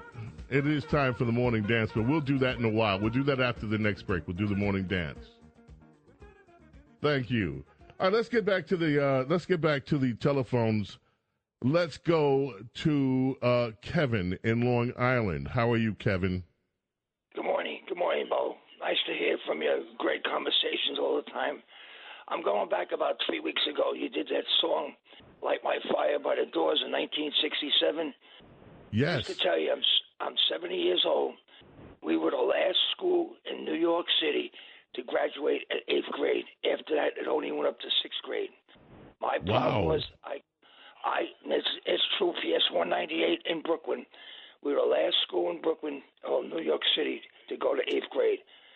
Next step was high school. I couldn't graduate because I couldn't read. But the principal had to let me go to high school. I went to vocational school in Brooklyn, Grady High School, vocational school in Brooklyn, right off the Bell Parkway. I went through a lot of rough times because I couldn't read. People made fun of me. They made me go to summer school before I got to high school to try to help me read. And I did it 3 days, and the kid who was helping me was making fun of me because I was 6'3". He called me doofy. He called me, instead of having brains, you had something else. And instead of having brains, you got something else. You know what I'm talking about? Yeah, I know. It was very tough. Yeah. Tough. And I went through 25 years of being a Teamster. I went through 15 years of being a hospital worker as a helper in the hospital maintenance department. I got two pensions. I have 2 children, 4 grandchildren. I'm married 50 years this July 14th to a wonderful woman who wasn't easy. Like the guy said, you got to watch sometimes when they cook, when you get a fight going on, you got to be careful. You know what I'm talking about. You know what I mean? Hey, listen to me. I listen to a lot of seniors talk, and a lot of them talk. They're afraid sometimes to go back home. I see them in the clubhouse. They talk and they talk and they talk. And when the wife's around, they don't talk. When the wife's around, they don't talk. I swear to God, you get 6 men in a room. As soon as a woman walks in the room, they shut up. That's it. They're butt lit. Because when they go home, what'd you say that for? What'd you talk about that for? What'd you talk about that for? What do you tell them? What do you tell me I don't clean? What do you tell me I don't cook? What do you tell me I don't do? I wasn't talking about you. Yes, you were. You know what I mean? But it was a very tough road. You know what I mean?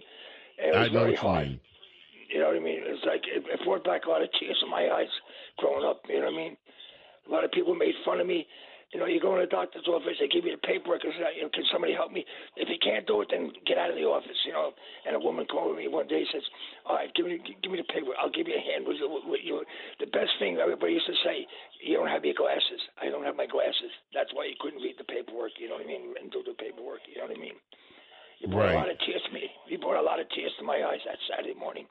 There was a great song by the Doors, Light My Fire. It was a great song. And then, 1969, Woodstock did a different version of it, but it was really, really very touching moment. You know what I mean? I appreciate it. And you have some great conversations. I really appreciate it very much. Man, Kevin, I love you. Let me ask you let me just say this to you. Let me ask you a question.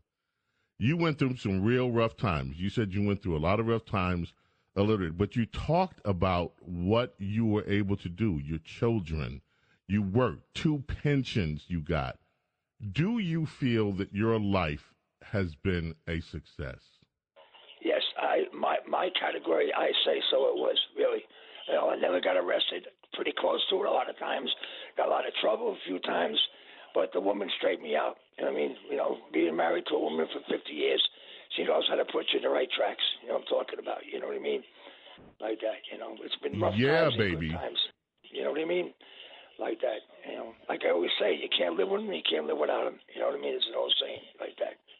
Yeah, there's another saying too that I can't. Well, anyway, but look, I am so happy that you are in this audience. You are a success in so many ways, and you are also an inspiration.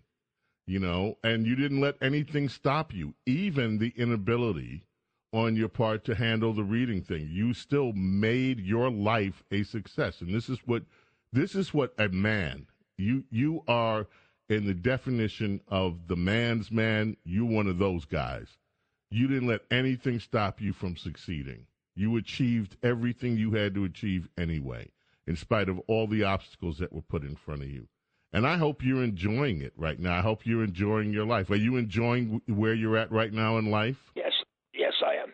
It's not easy, you know, taking care of the grandchildren and doing this and going to doctors and going to doctors and more doctors. That's all. That's what happens when you retire. That's it. You go to doctors and CVS. That's it. Doctors and CVS. Yes, to get more Robitussin. Anyway, thank you so much. I do appreciate the call. And you're getting some statements. People are hitting me up on the DM. They are so proud of you. And thank you. Thank you, Kevin, for being in the audience, and thank you for sharing that with us. Rocco in Saratoga, you've been holding. How you doing, Rocco? John, welcome. I'm doing incredible. You guys have an incredible show. Incredible. I love it. I love the music. I love everything about it. I have so many things to say. I don't think I'll get the time to say. Avery should do a stand-up routine. I'd come and see him every night. Funniest dude I've ever heard on the radio. Always. He's a belly laugh every time. Every time. Incredible. He does great stuff with Curtis when he not with Curtis, with what's his name? He knows at 4 a.m. But it's incredible that hour when they make fun of what's our guy's name? You know, that late show dude. But anyway, well, yeah. Yeah, I know. I'll be quick. I got so much to say, James. Let me roll, and let's see where we pick it up. Summer Wind, Sinatra. Come on, right? Okay. Write it down, Nick. Summer Wind, Sinatra. Oh, yeah. You got to do that. Now, Billboard doesn't know what the heck they're talking about. That Olivia Newton-John's Let's Get Physical is the sexiest song ever. What? Hey, Billy Paul, Me and Mrs. Jones, since we're talking about infidelity. Billy Paul, Me and Mrs. Jones, Teddy Pendergrass, Marvin. Close the door. Gaye. Come on. I want you. On. Yeah, that's what I'm talking about, okay? That's what I'm talking about, James. Billboard doesn't know what they're talking about. Let's talk music. Let's not talk. Olivia's fine, but that's a teeny bop song, Let's Get Physical. We're talking real sensuality with Billy Paul, Me and Mrs. Jones. Teddy, everything he comes out of his mouth is sensual. Play. Come on, if you're not into that, you're not living. Come on. So well, we got to go take a break. So this is for you, my friend. Next time, James, my friend. Frank, thank you. Summer Wind. As we go into our break here on WABC, Saturday Morning Radio Extravaganza. 848 WABC, the number to call. Came blowing in from across the sea. It lingered there to touch your hair and walk with me. There's only one, and there will only ever be one. Frank Sinatra. We sang a song, and then we strolled that golden sand. Two sweethearts and the summer wind. This is the Saturday Morning Radio Extravaganza. Now, here's James Golden, a.k.a. Bo Snerdley, on 77 WABC.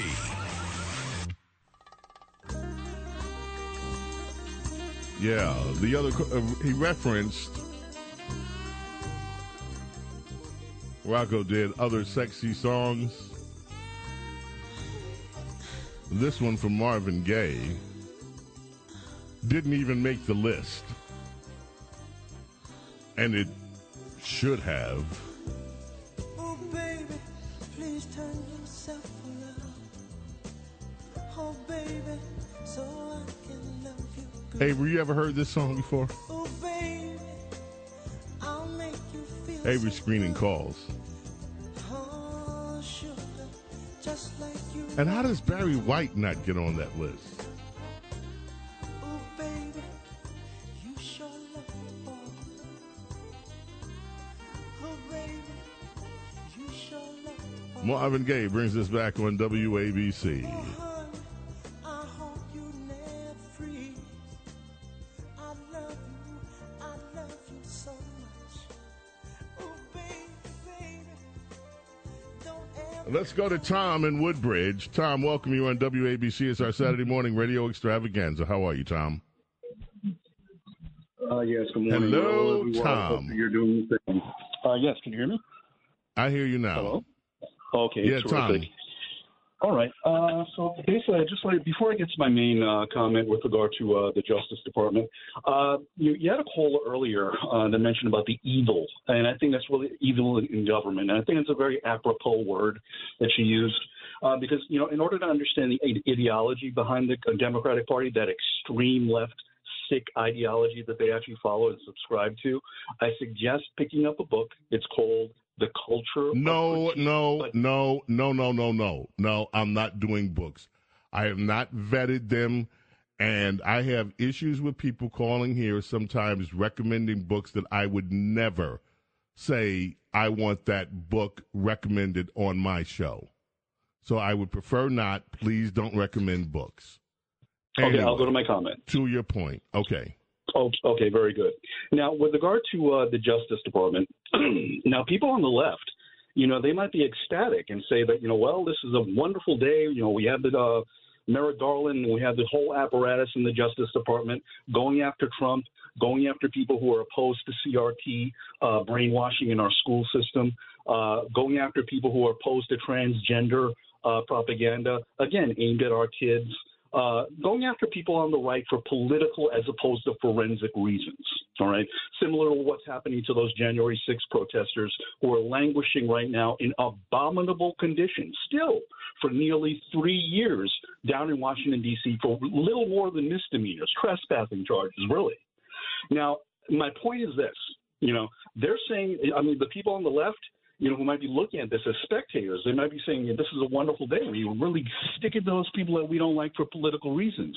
But little do they understand that in a police state, which is what this country has been transformed into, no one is safe from arbitrary government power used against them for political reasons.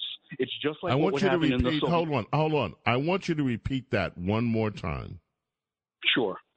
In a police state, a totalitarian police state, which is what all these left-wing ideologies produce, no one is safe from arbitrary governmental power aimed at them for political reasons. No one, not even the people who wield it, just like in the Soviet Union. All right. Initially, they started off. I want to jump in right now. Because you just triggered a thought. This is what the danger is when you abandon what was supposed to be an independent agency in the executive branch. The politicization of the Justice Department did not just start. The corruption of the FBI did not just start. If you go back, and I frequently cite this, I cite the 900 or so FBI files that ended up in the Clinton White House with no accountability. You can go further back in the FBI history and look at the abuse of law that the FBI participated in during the Civil Rights Movement, including the wiretapping of Dr. King and try to blackmail him with infidelity. Okay, and I'm not saying that I know that whether he did or not is, to me, insignificant. The government had no right to try to blackmail him with the FBI to try to get him to shut up in the quest to ensure that Americans, all Americans, had access to the liberty that was promised us by the United States Constitution. And by us, I mean every American. The FBI has been corrupt almost since its inception. Many people have forgotten that in the opening years of the FBI, they targeted Italian Americans. And I'm not talking about mobsters. I'm talking about immigrants. Just immigrants to this country because J. Edgar Hoover had a thing about them, and he used that agency as his own personal fiefdom. The fact that J. Edgar Hoover's name is on the FBI building in D.C. is a disgrace, but it's also, to me, a reminder of the kind of corruption that has existed in that agency almost from the beginning. Now, I know a lot of people get upset. Oh, James, you're a conservative. You're supposed to knee-jerk, just go along with law enforcement. Law enforcement's part of the government. And if you're telling me that we should always be skeptical of big government, then be skeptical of big law enforcement, too. Not that we should not be respectful, not that we should not support those people who risk their lives for us to keep us away from chaos and tyranny on the streets like we see in so many blue cities today. But that doesn't mean we should overlook the abuses. And the FBI abuses have been overlooked for decades or unaddressed. The Department of Justice is anything but. And as Tom so eloquently pointed out, while some people may cheer while they're going after you, your enemies, there will come a day when these departments are in other hands. And what you are cheering at today, you may cry at tomorrow if this continues. We cannot, as a nation devoted to liberty, devoted to freedom, ever exercise the full potential of America's promise until we clean up these agencies. These agencies should be neutral to everything but the rule of law. It should not matter whether a Democrat, Republican, Independent, Green Party is in office. The rule of law should be the only thing that matters. But right now, it's the least thing that matters. And I'm telling you, until we get a handle on this, and there are so many things that right now we have to get a handle on. There was, and I don't know, he also said something that triggered this too. I had a video, I sent it to a dear friend of mine this morning, of one of the pride demonstrations that was taking place, one of these parades. And the chant that was being said, "We're here, we're queer, we're coming for your children. We're here, we're queer, we're coming for your children." And you'll find that it's being spread. Look, this stuff is real. What we are facing in this society is real and is going to require every American of goodwill to get involved to turn this around so that we can have the country, the America, that was promised to us in our founding documents, and the America that is morally correct. And we are a long ways from that right now. Hour number 2 in the can. Hour number 3 coming up. Do not go away.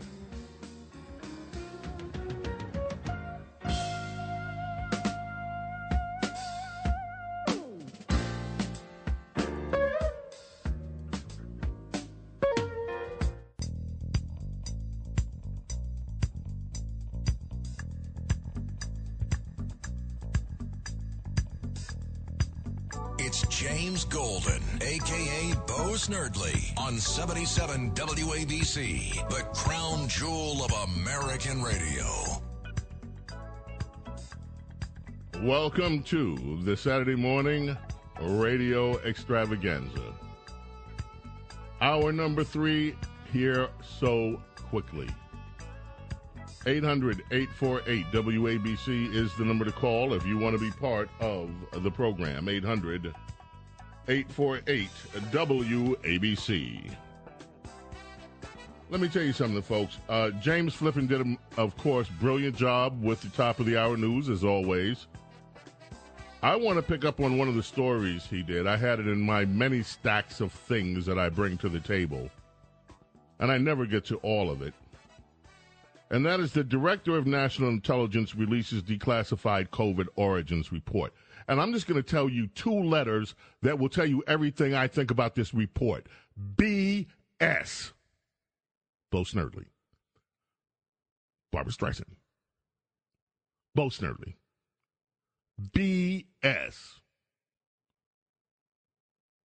The 9-page report on the potential links between the Wuhan Institute of Virology and the origin of the COVID-19 pandemic analyzed the intelligence community's give me a break. It analyzed their understanding of it, and they don't address the merits of the 2 most likely pandemic origins hypothesis, nor does it explore the other biological facilities in Wuhan other than the Wuhan Institute of Virology.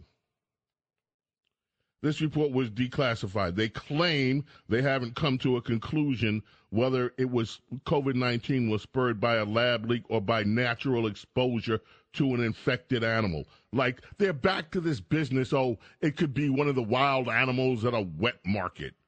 Give me a break.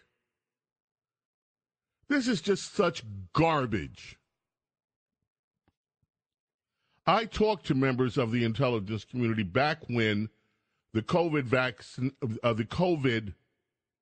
pandemic was just beginning.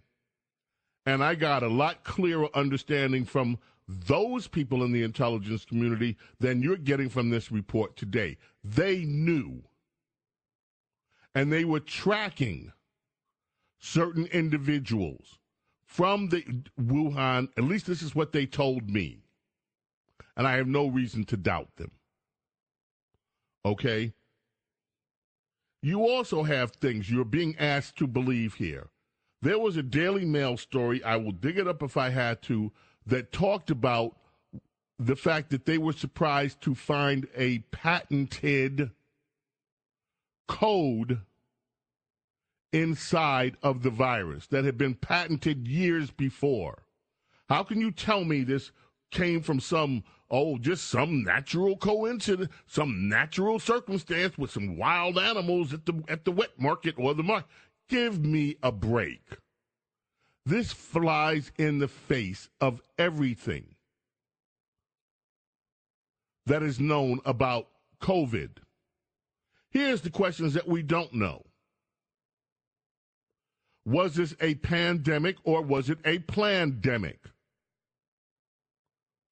I read another report that talked about the origin of COVID, and the COVID, what we call COVID today, has been around as a man-made, man-altered virus since the 1960s, according, I'm not saying this as a statement of fact, I'm telling you what was in a report that I read, that said that this virus has been around since the 1960s as a man-made phenomenon. I'm not saying it's true. One more time. I'm not here to spread misinformation. I'm saying I don't know about it. But there are questions that need to be answered that other scientists have put out there. And you don't see any of it in this government report. And this is the same government that's busy telling us that they can't figure out whether the bribes that everybody else seems to know happened to Hunter Biden, whether they happened or not. These are the same people that we can't trust to tell us the truth in so many other aspects of life. These are the same people that tell us that the vaccines first were going to stop the transmission of it. It did not. We do know that. We still don't know because they won't answer the questions. Who profits in the government? Who profits from the so-called cure? Because they will not release the royalties that are being paid to certain people. That might include people like Dr. Fauci. Why is Robert Kennedy being slammed and these attacks on Robert Kennedy Jr. when he talks about this? You know, I used to believe the drivel that Robert Kennedy Jr. was just some anti-vaccine nutcase. Until, and yes, Nursey Nurse, I did see Dr. David Martin addressing the EU, and I played some of it. It is astounding what the EU is being told and what we are not being told about the origins of COVID. Why do you think I'm talking about this right now? Because this report from the NIH, from the Director of National Intelligence, is just more government garbage drivel. It is not addressing the key questions. This is just meant to make it go away. This is another piece of, we don't really know this. We don't really know that. Oh, bull. There are a lot of people who know a lot more about this, and they are not being listened to in terms of what the government is saying about this. And I'm telling you the truth. I don't trust anything that is coming out of the Biden administration when it comes to COVID, the origins of COVID. Not one thing are they saying that is, to me, my humble opinion, trustworthy. Nothing. You talk about the need for an independent agency. What we need is a truly independent agency of the best scientists from among the world to look at this question. And stop relying on people that may have a vested interest in keeping the facts away from the American people.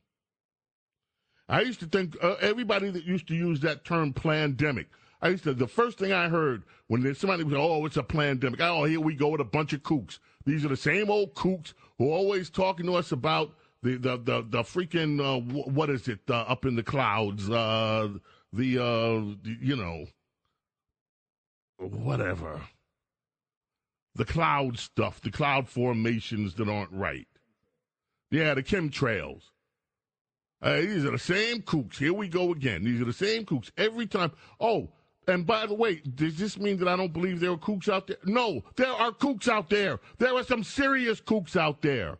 Already, the kooks are having at it with the kook theories on this submersible and how this was planned out. And one of the first things you always hear from the kooks, no matter what happens in the news, they always have one line. The kooks start out with this line. Well, this is a distraction. No matter what it is, this is a distraction. This is a distraction.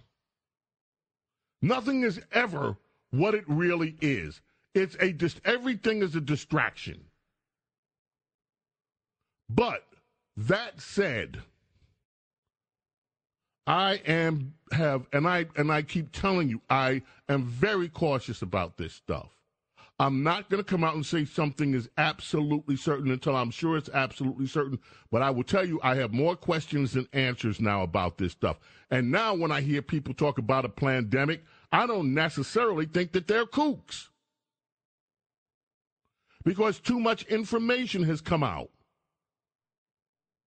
And it's information that these government, like the stupid report that's being issued that we're all just supposed to swallow and just say, I guess nobody really knows.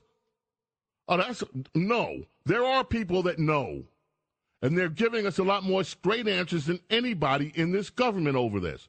Now, this COVID killed upwards of 1 million people or more. What has happened with this vaccine has never been documented. I saw another person, these are real human beings, that posted on Twitter a picture of their daughter in the hospital still, and she has been in the hospital, unable, in a state of paralysis, this person said, ever since she got vaccinated. Now, could this be a setup? Yes. Do I know this person? No. Are there people that scam us on everything? Yes. So I have to look at that with a grain of salt.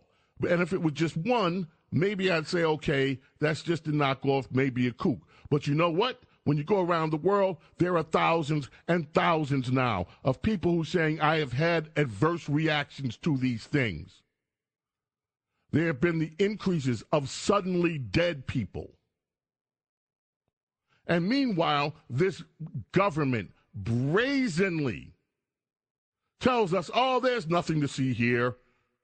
The best of intelligence communities, well, we don't know what happened here.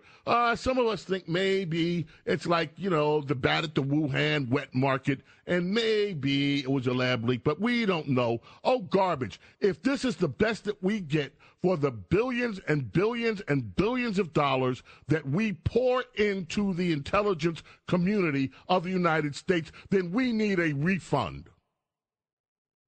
Because this is not intelligence that we're getting.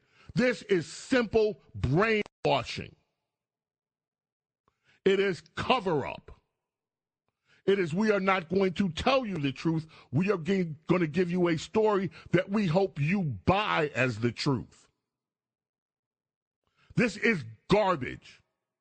And the United States, the people of the United States whose lives were at risk, who many lost people in their family to this thing, others who have been affected by the mandates to take vaccinations deserve to know the truth. And I am not here on a mountaintop proclaiming that I have the truth. I only know that we aren't getting the truth.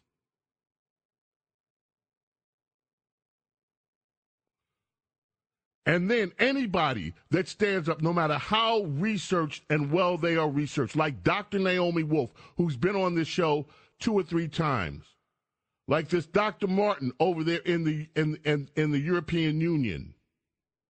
Anybody that stands up with definitive research, the research is never, ever, ever argued down by these same government officials. They never send anybody out to address the points that people like Dr. Wolf raise, like people that Robert Kennedy Jr. are raising, like people that Dr. Martin are raising. What they do is they smear them, and they make you think that these people are off the reservation, that they're complete nut jobs, therefore don't believe anything that they say. But never once do they contradict the evidence that these people lay out. I am not a scientist. I am not the person who should come to and you should say, yeah, well, James said this, and so it must be. No, I'm not a scientist. I am an observer, and I am telling you that what I observe is that we as a people are not getting the truth, and we deserve the truth. And on that, I'll take a break. WABC, let's listen to some music. I need to calm down. WABC Talk Radio 77. National Intelligence. Give us a refund for the billions we spend on intelligence because we're not getting any from this government.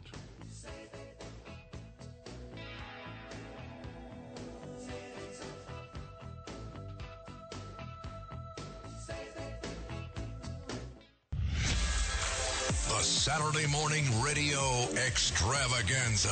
James, welcome aboard. Nice to see you again, sir. Now, here's James Golden, a.k.a. Bo Snerdley, on 77 WABC. It is summer in the city. And this, of course, Sly and the Family Stone.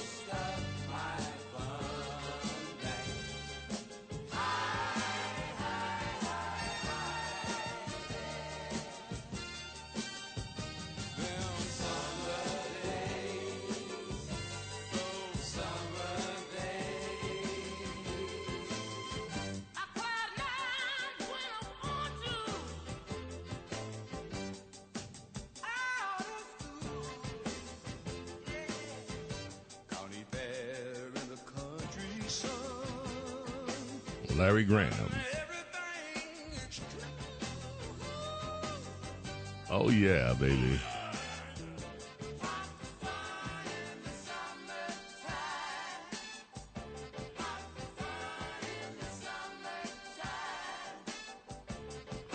Yeah, a little summer madness on WABC Talk Radio 77. Remember Cousin Brucey tonight on Music Radio WABC.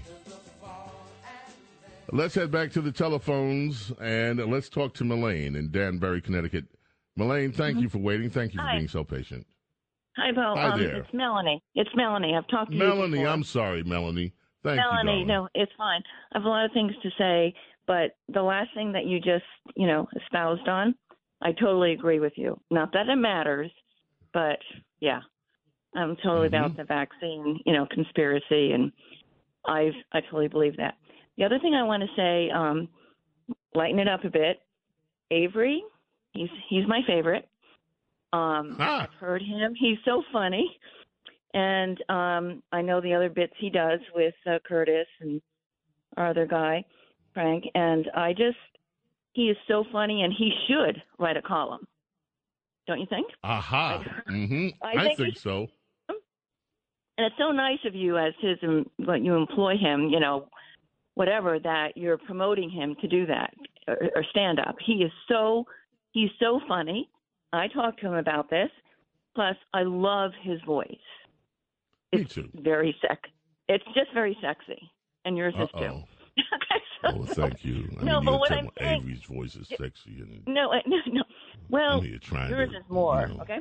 So, and I also wanted to comment on that. Barry White. I listen to him all the time. I love his voice and his music, and it was fun.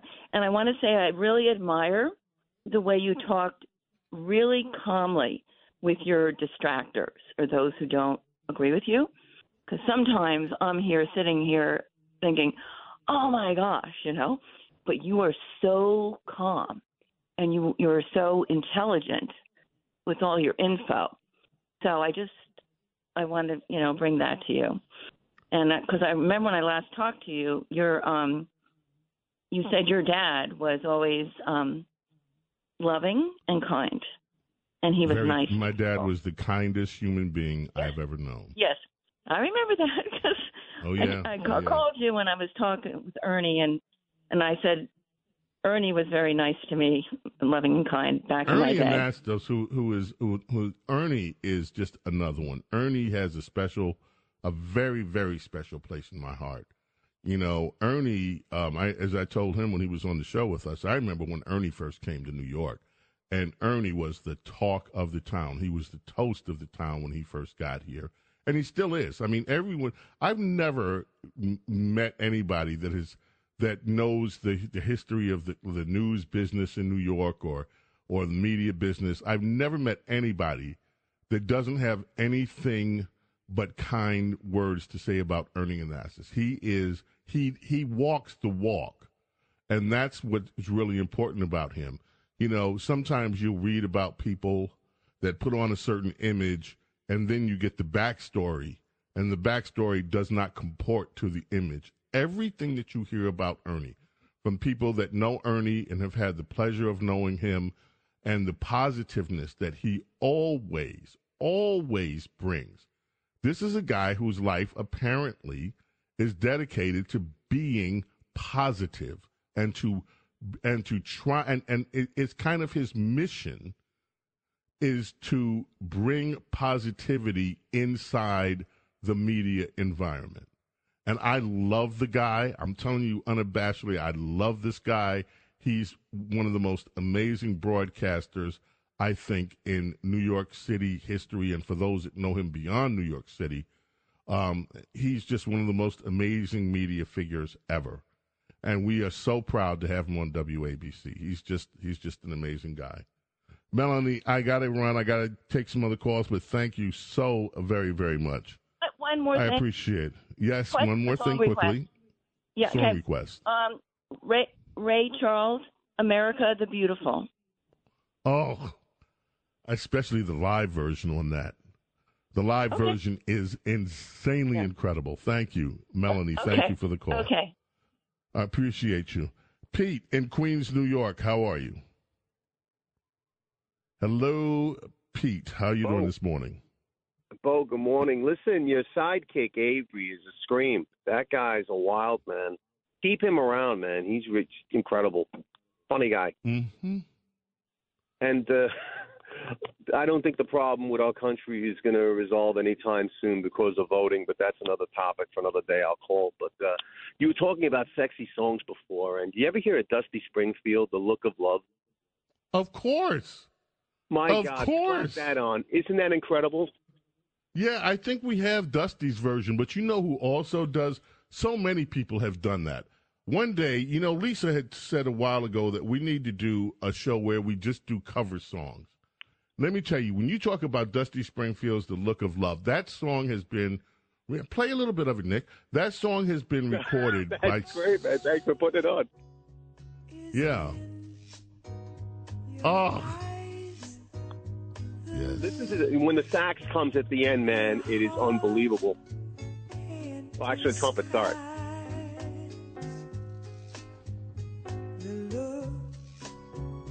It's like a bossa. Great, bossa nova. It is. It's really cool stuff. But also, a side note, Peggy Lee, also, Viva. That's really incredible as well. Peggy Lee is awesome, too. Yeah, that's... Now, you know, there are so many artists that have done this over again, this cover song. Right. Some of my favorites, Isaac Hayes does an amazing version of this song. Anita Baker, Will Downing. Yeah. Oh, it is so sensuous. Yeah, these guys, they know how to play their instruments. They express very well. Yes. It's not only her, the whole... and they're not overplaying. They're giving her room. Yeah, exactly. Nobody here is they're overplaying. They're just it's just a perfect blend. Well, yeah, I mean, they prop her up perfectly, and that's the idea when you got pros and guys that know what they're doing. So it's wonderful you're putting it on. Great tune. Thanks, Pete. We have Isaac Hayes, right? We have that in this mix. Do a mix real quick on Isaac's. It's got such a long introduction, though. We may have to.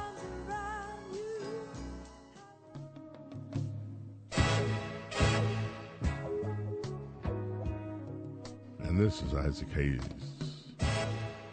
But, yeah. The love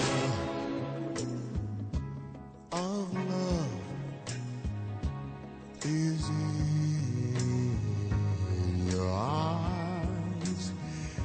The look your heart can't disguise. The look of love is saying so much more than words could ever say. WABC, The Look of Love. We're talking sexy songs this morning. Also summer songs. And if you have one for us, let us know. We're going to write them all down and slowly introduce them into our library.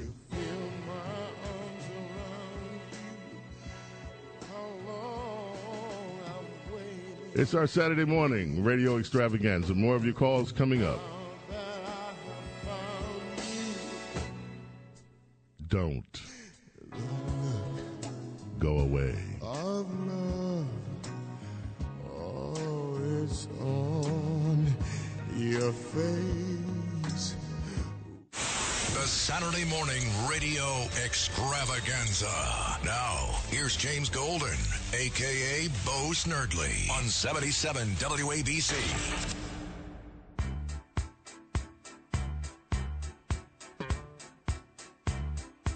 So quickly, my friends, we head into the home stretch of this, our Saturday morning radio extravaganza on WABC Talk Radio. It's James Golden. Bo Snerdley with you here. Hoping that your presence is indeed very pleasant this morning. We love having you here.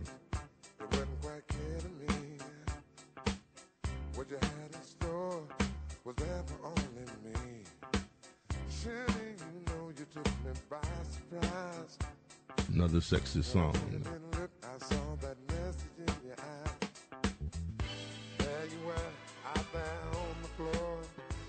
If you don't know where this came from, we had an entry today. Billboard on this day, way back when, had declared Olivia Newton-John's Physical the most sexy song of all time. And many people beg to differ. Not that they don't like the song, but they're saying, no. There's some others, like this one. Yeah.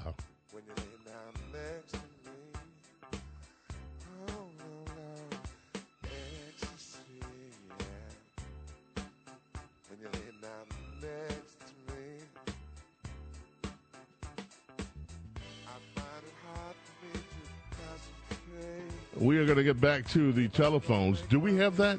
Was he able to grab that bite? Okay, good. You know, I referenced something earlier that I saw on Twitter. And to me, when I saw it, I'm like, really? Is this really happening? And it was happening. So we're working on the bite. Thanks, Kevin and Nick, and we'll have it for you shortly because I want you to hear it, too. In the meantime, we can go back to the telephones. Oh, we do? Okay, we have it. I mentioned this audio, and the only thing that's missing is the location. There is video attached to it, and you can see that it is at a Pride event. We're trying to find out exactly what city, what locale this Pride event was held in. But this is what was being chanted during that Pride event.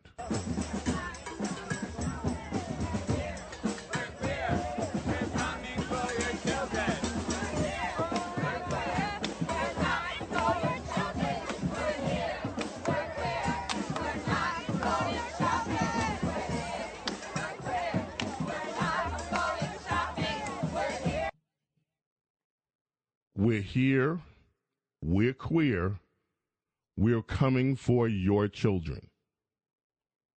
One more time, play that soundbite. Now that you hear what they're saying, we're here, we're queer, we're coming for your children.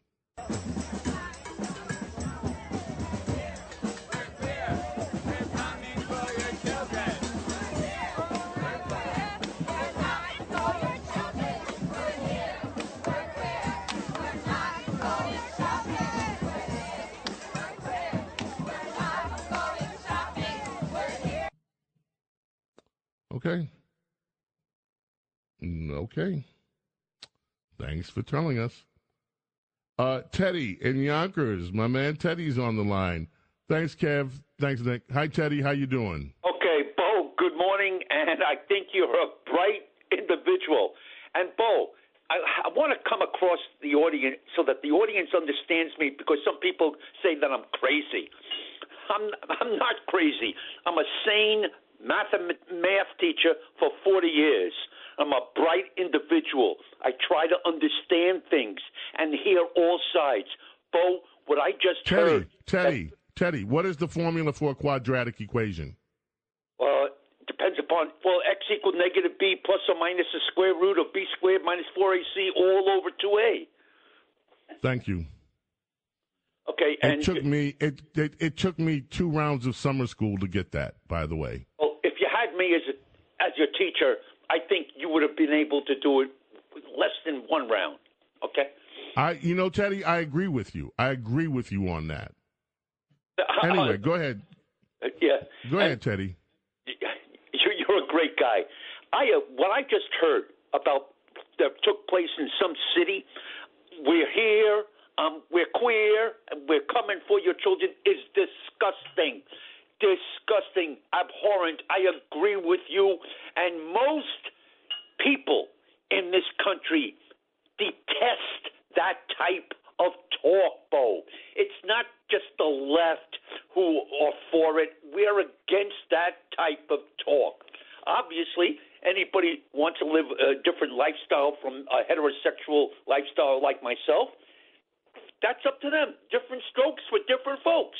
But you can't impose it upon people, and you can't threaten people with verbiage of that nature. I agree with you 100%. Now, dealing with the COVID, Bo, I'm glad I got the vaccine because, about 4 months ago, I got COVID. And I called up my doctor, and he called in the prescription for the Palovix, whatever it was called. And, I got better. But, Bo, I think that the government officials that are dealing with the COVID were sincere in what they were doing. Now, you're trying. You're coming across and you think it's different. If we think like that, Bo, then where do we go for our information? This is the problem, because the government now has proven himself to be untrustworthy. And so you're right, Teddy. We have the same concern there. Where do we go? Look, by the way, in case anybody's saying James is anti-vax, I was vaccinated as well.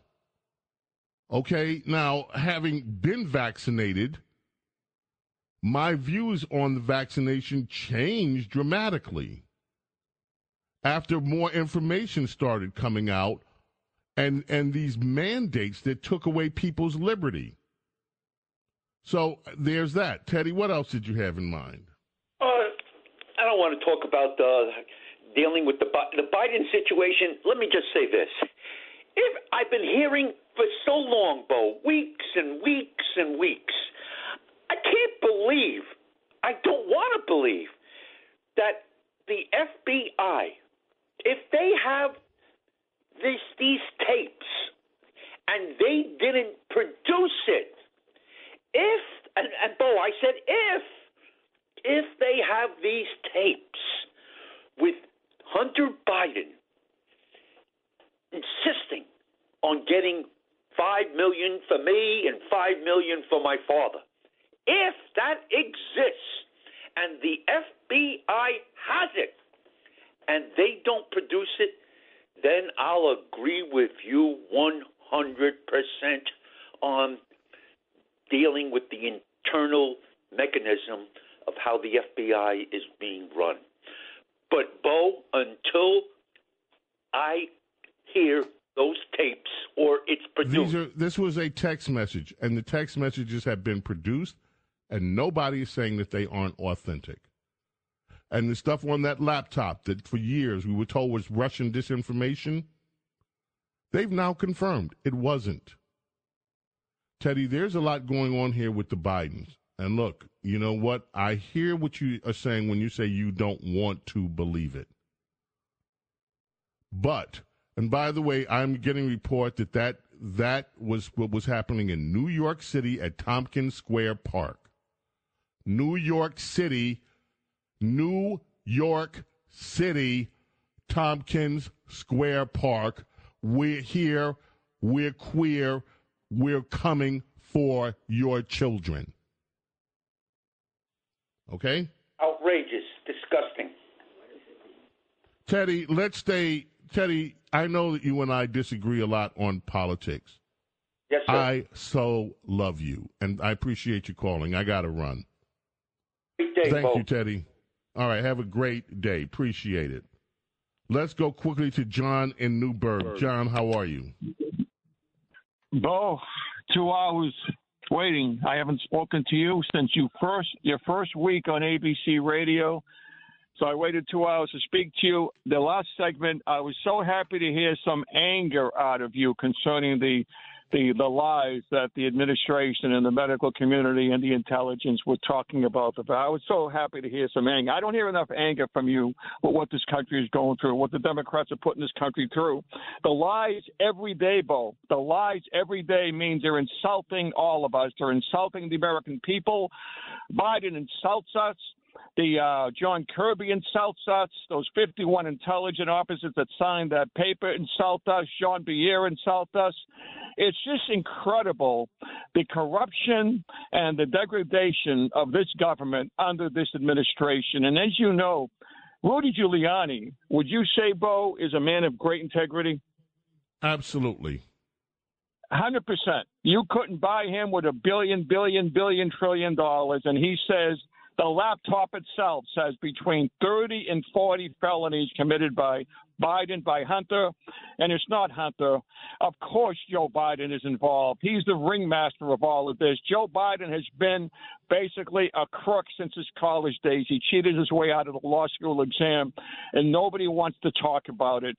No Democrat.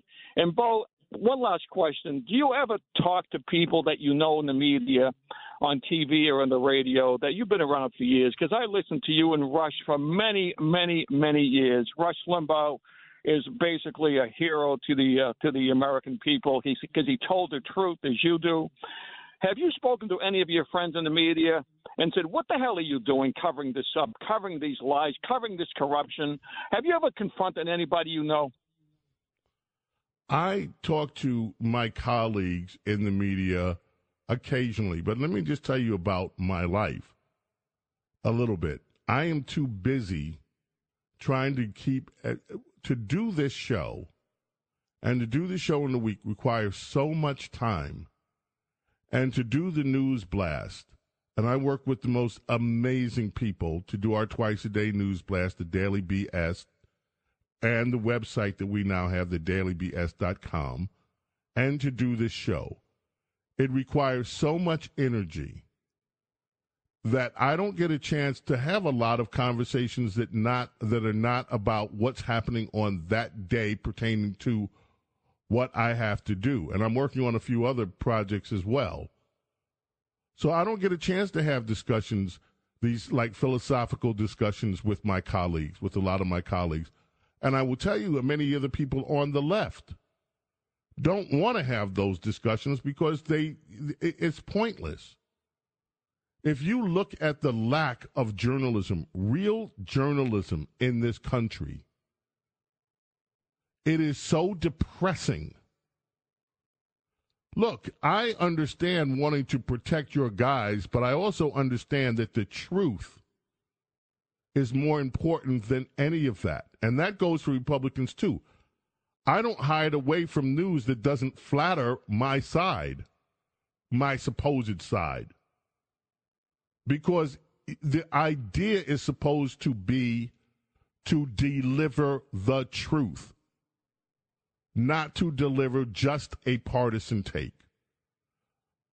I got to run. Thank you so much, John, for waiting for 2 hours.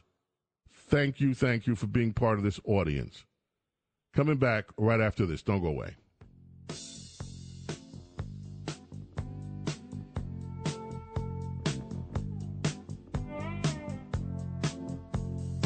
This is the Saturday morning radio extravaganza. Now, here's James Golden, a.k.a. Bo Snerdley, on 77 WABC.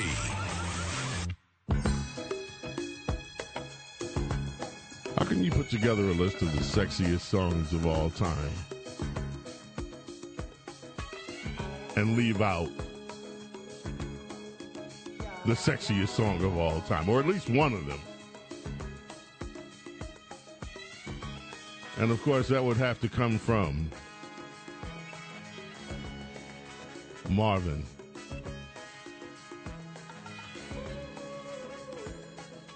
The entire album dripping with sensuality.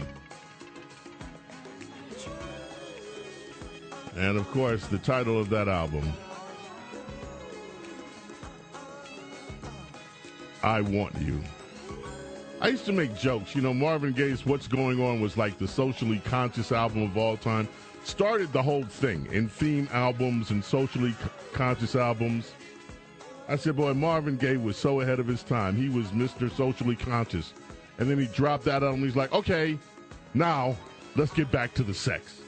It was just, I did my socially conscious thing. Now let's go have some sex. Yes.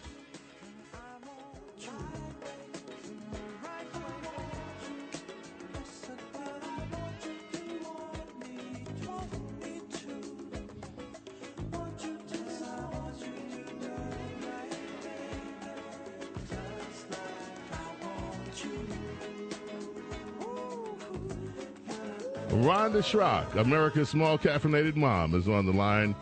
Good morning, Rhonda. Rhonda has 4 boys. She and Grant know a little bit about Rhonda,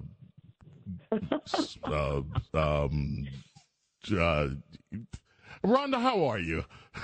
Well, yeah, I just learned something today, James. It was the sexy songs that got us in trouble.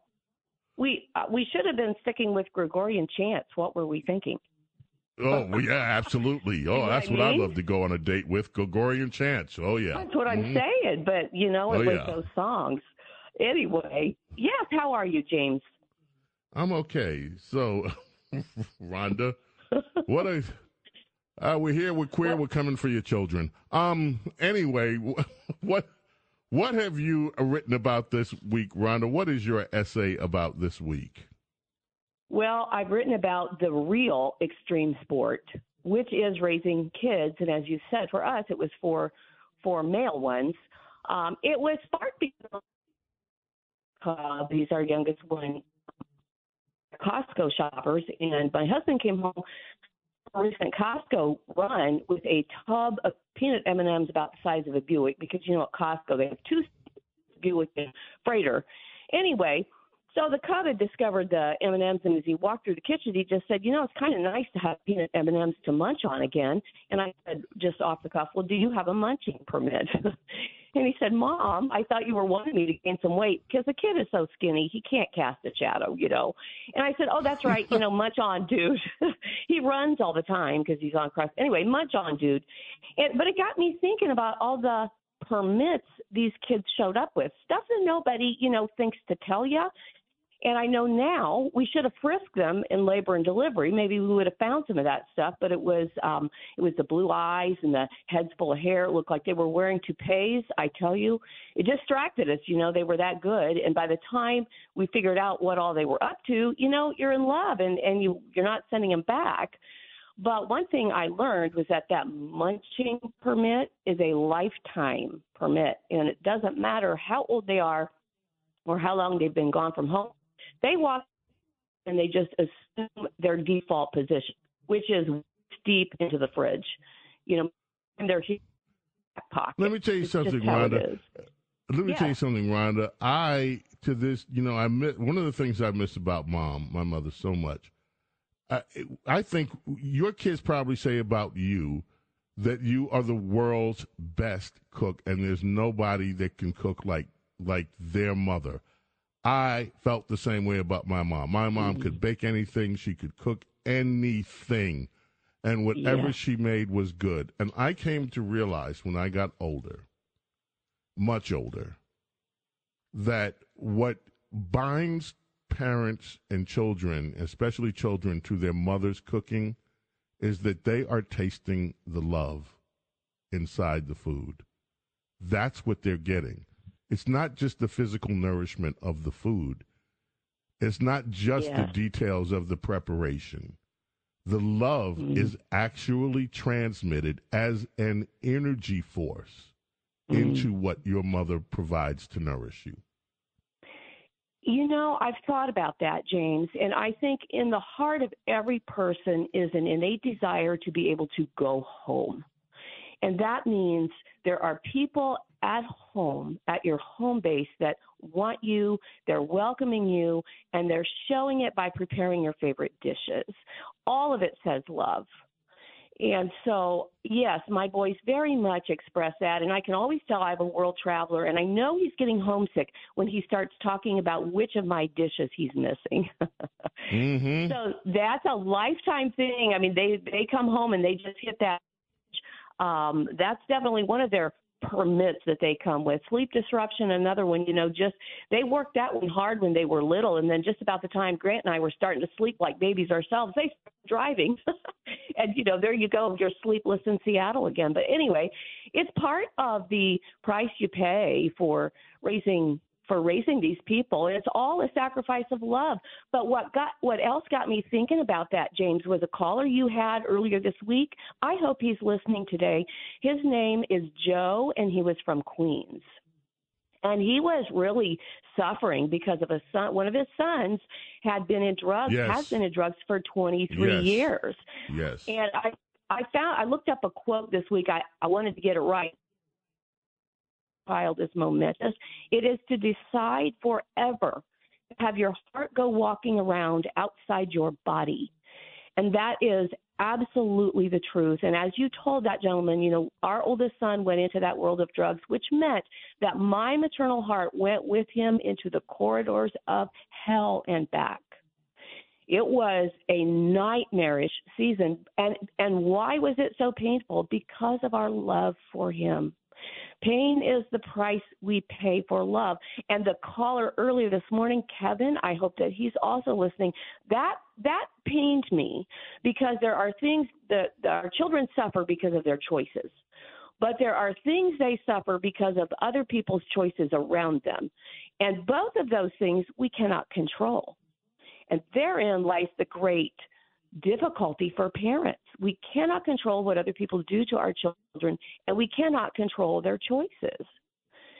I mean, then there's things like, health issues, disabilities. We have a family member who has buried 2 infants on the same tiny grave. Yes. Oh, no.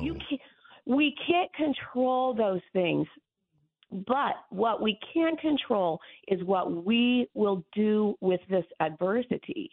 And for Grant and I, we had to lean heavily to a threefold cord rope of faith, hope, and love intertwined. And what I want people to know today, you encouraged that gentleman so nicely the other day not to give up hope, for his son.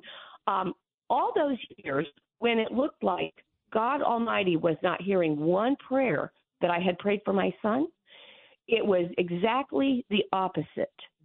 And when he finally came back and his feet were back on the path of redemption, and he started telling stories of what had happened when he was out in the wild, I realized in a blinding moment that God had been hearing every prayer I had prayed, and no matter how it looked, he was working and he was answering. And someday I believe I will be able to share some of those miracles with you and our listeners, because truly that kid of mine should be dead many times over.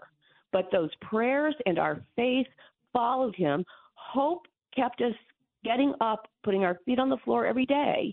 And it was love that would not let us give up on him. So Rhonda, we have to end it there, I'm afraid, yes, because time has run out for today's program. Where can people find your essay? thedailybs.com. It's always there, and people can visit me at my little coffee shop in cyberspace, rhondaschrock.com. I would love to have them. Rhonda, thank you, my darling. Love you so much. We appreciate it. Love you Once too. again, these Thank 3 you. hours go. Thank you, Rhonda. In a whiz, it's just gone. Boom, boom. We sit down, and then we didn't even do the morning dance today. We'll make up for it next week. Anyway, I want to thank you so much for being here, ladies and gentlemen. If you're on hold, we didn't get you today. Thank you for waiting. Sorry we couldn't get to every call. Ladies and gentlemen, back, God willing, on Monday for Bo Snerdley's Rush Hour at 4 o'clock. And hope that you're here, too. May God bless and protect each and every one of you. And if your kids or your loved one is going through it, don't lose hope and don't lose faith in Almighty God. on that, I'll just say bye.